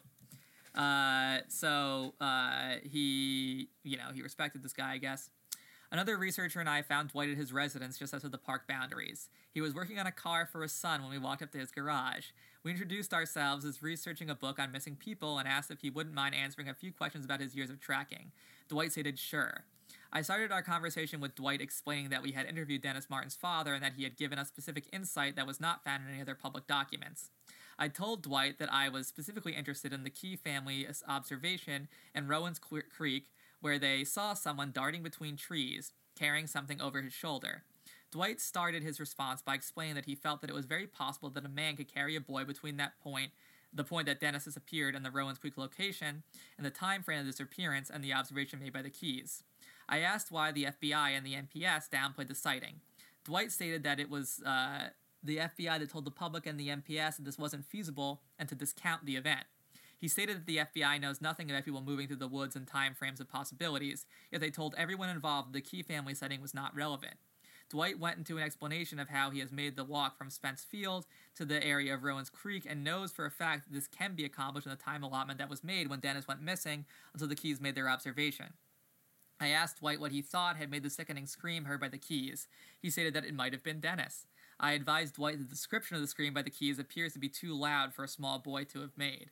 There is no response. I asked Dwight if he and other rangers were armed when Dennis Martin's disappearance occurred. He stated no. The vast majority of MPS rangers were not armed until the 1970s. I then asked whether he thought it was odd the Green Berets came to the park, set up their own communications, and went out into the woods armed.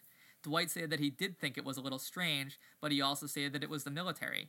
Then he hesitated and stated that when the National Guard has assisted in the past, they were not armed. He stated the Green Berets really acted on their own and didn't interact with the National Park Service. I asked Dwight why one of the children of the Keys would first state that he observed a bear, and then his father said that they saw a man. Dwight hesitated for several minutes, and then he said that in and around the park there are wild men. He stated that there is more than one. They are hairy, dirty, and one even had an old bear skin that he wore. Dwight was careful with his words, but did state that these men live in the wild and were essentially living off the land in and around the park. I asked if he thought Dennis was taken by a wild man. He stated that at the time, he really gave it little thought.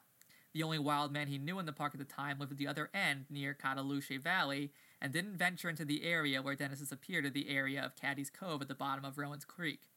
Dwight McCarter made it clear that the wild men he was speaking about were humans who decided to live in the wild. They had little contact with humanity, and they appeared, as the name implied, wild and unkempt. Mm-hmm. This was the first, last, and only time I've ever heard anyone mention wild men inside the Great Smoky Mountains National Park. So, I mean, yeah, he's obviously making certain, but, you know, some of this stuff, like, I do think that the whole idea of, like, a bear taking a child, I mean, in the other stories, for instance, a bear taking a child and, like, cuddling it, like, would a bear do that? I mean, maybe it's possible. I mean, I guess dolphins take care of humans. Yeah, it's not inconceivable, especially a small child who might kind of remind them of a bear cub or something. They wouldn't see it necessarily as like a threat or, you know, not necessarily want to eat it. So I think that could be a bear, could be literally like a proto Timothy McVeigh in the 50s, like living out in a national park, like running around naked, just choosing to live that way, I guess. And might occasionally kidnap somebody. That's also possible. Yeah, there was also a missing North Carolina boy. I guess the 3-year-old boy really survived the woods for days with the help of a bear. Casey Hathaway, this is from a Inside Edition article. Casey Hathaway went missing last month after he wandered into the woods while he was playing at a relative's North Carolina house. His appearance prompted a massive search that made national news, with hundreds of searchers joining in to look for the little boy. Temperatures dropped, combined with the driving rain. Some feared the boys might be found dead, but 3 days later, a neighbor walking her dog, heard cries coming out of the woods and alerted rescuers. Casey was discovered tangled up in a thorn bush, cold and pleading for his mom. I don't think there's a word to describe how happy I was, Casey's mother, Brittany Hathaway, told Inside Edition of the moment she learned her son was alive. I wanted to go home, Casey added. Asked how he survived, young Casey credited a bear with keeping him safe. Is it really possible? Inside Edition spoke to wildlife expert Chris Lasher to get his take. It is possible that Casey saw a bear, Lasher said, adding that where Casey was found is perfect bear territory. Could Casey have been mistaken for a cub? That is less clear, Lasher said.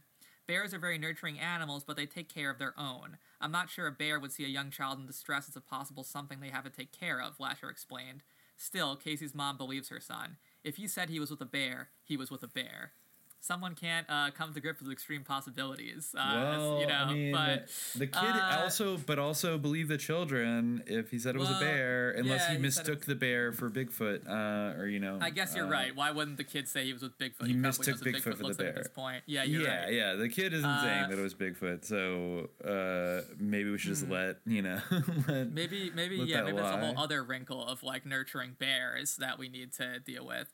I mean, as we talked about, there's obviously Bigfoot bear transference. I mean, even the name Bigfoot was originally for bears, and the whole forest bride myth, which is another thing. I don't know if you've heard about this, but the idea that Bigfoot like will take human women to have sex with them, another sort of aspect of the sort of sexualization or the sort of sexual fear around Bigfoot.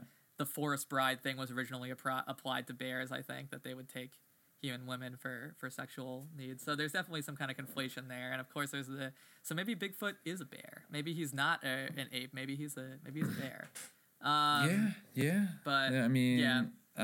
Whatever they are, But I feel like some of this might have to do with Dogman too. So I feel like we could go deeper into it. Well, we will get to Dogman one day. I don't know too much about Dogman, so I'm gonna have to kind of read up. Yeah, there'll be a crash course. There's a lot of crossover, I think, between Bigfoot and Dogman. But we got to do the Teddy Roosevelt Bigfoot story.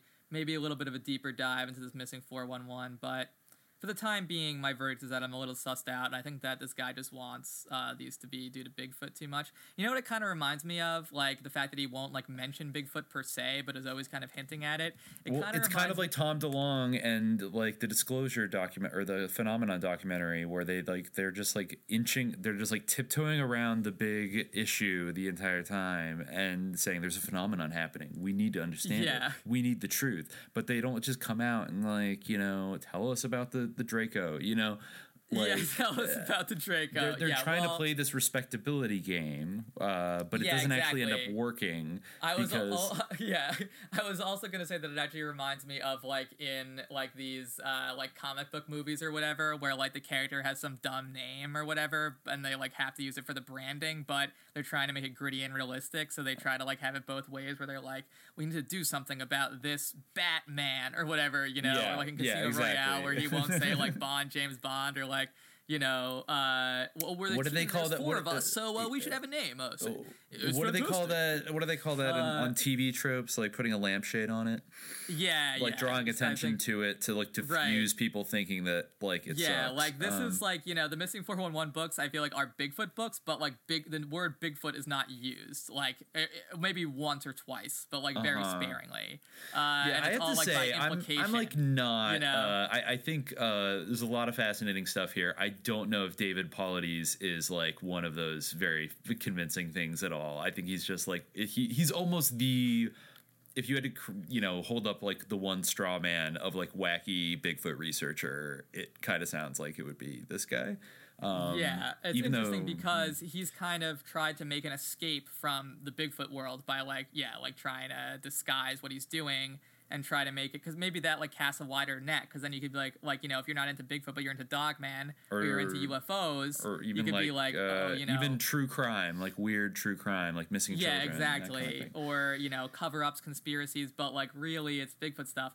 But yeah, I mean, I'm not like super, I think that some of these stories are intriguing. He does do some research, you know, he digs through these papers and finds these kind of weird little tales. It is a bizarre phenomenon that like people disappear and then show up again. Like, you know, I think that there's various explanations, like the hypothermia, like, you know, it could cause hallucinations, stuff like that. You know, there's many more accessible explanations, but they are eerie stories, and there's something, you know, there might be something in the draw, like amidst the dross, you know, amidst all the nonsense here. But yeah, we can maybe save that for Bigfoot 2, since we're, as I kind of sensed, we're over 3 hours. So we're at 3.5 now. Yeah, we're at exactly 3.5. So I'm gonna say let's stop we before should. This gets longer than the Q&A. Yes. This is the ultimate Q&A. This is the one question that everyone really has. I'm sure. We will be back next time on the Public Frequency with the Q&A. Where we'll for another 4-hour episode to take up your whole workday. Another 7-hour episode about make sure you ask us a bunch of questions about Bigfoot.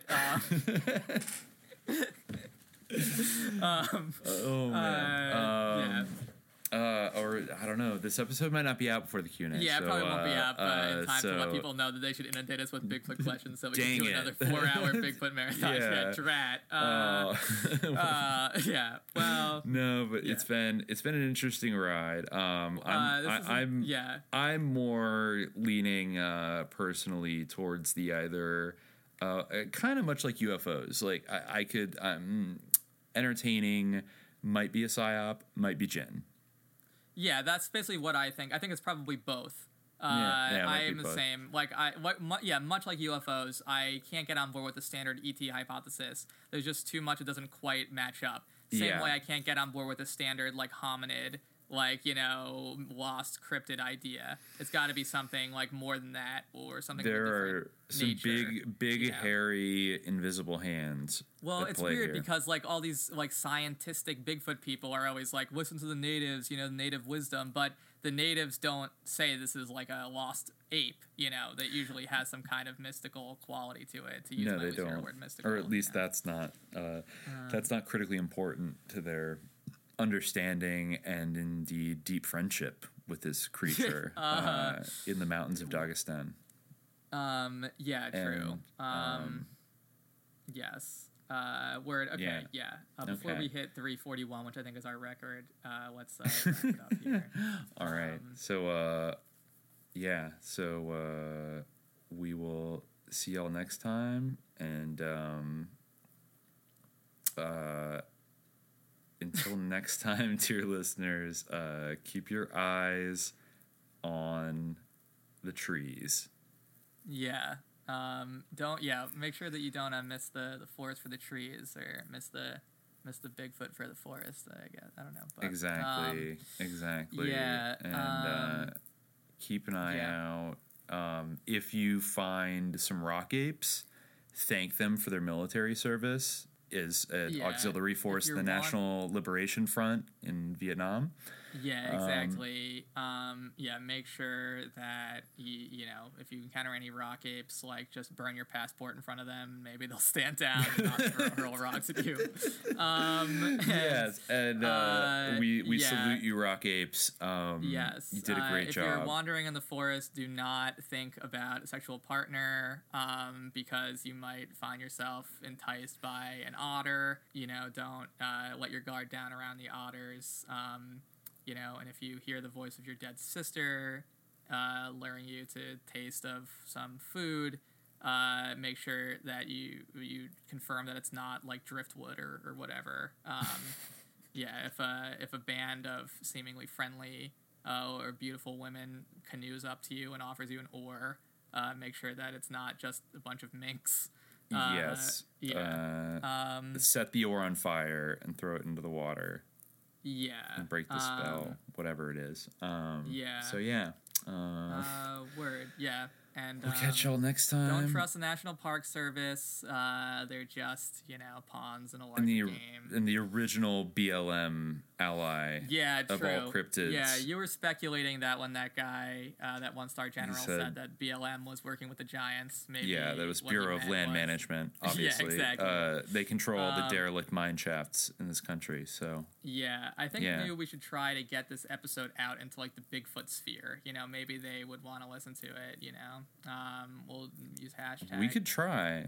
They're a dedicated crowd, so... They are a dedicated crowd, I could post it on Bigfoot Reddit, but they probably just downvote me again because they hate everything that's serious, and they hate any big contributions to the field.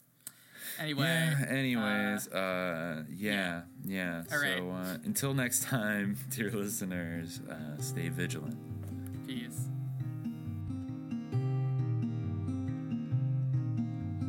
Bigfoot lives way up north. Trees so thick you can't see the forest. No TV, no internet.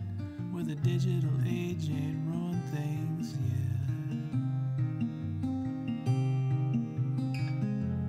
Bigfoot sleeps in the undergrowth.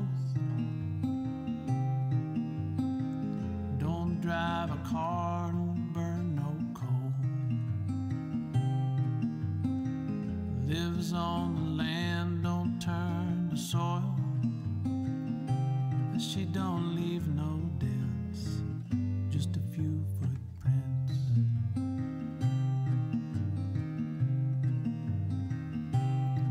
She's heard crazy tales from the hawk and the deer about a nasty little creature not far from here, almost bald with tiny feet that'll kill a bear and just leave the meat.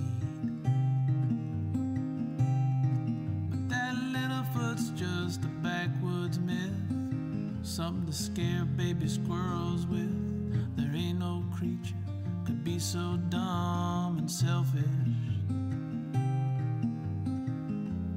Bigfoot sleeps in the undergrowth. Don't drive a car, don't burn no coal. Lives on the land, don't turn the soil. She don't leave no dents, just a few footprints.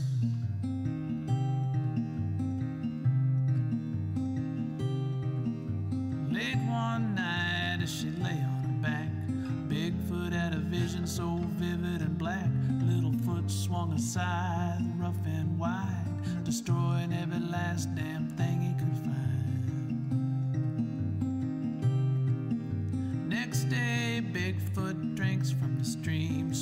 something foul on the morning breeze. She looks down and can't believe what she sees. A little footprint right there by the stream.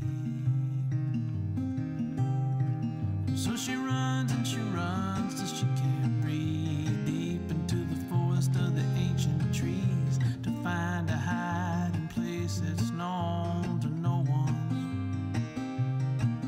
But she never ever sleeps so sound again like before she saw the little footprint, and she wonders now about the end of everything. Bigfoot sleeps in the undergrowth. Don't drive a car, don't burn no coal. Lives on the land, don't turn the soil. She don't leave no dents, just a few footprints. She don't leave no dents.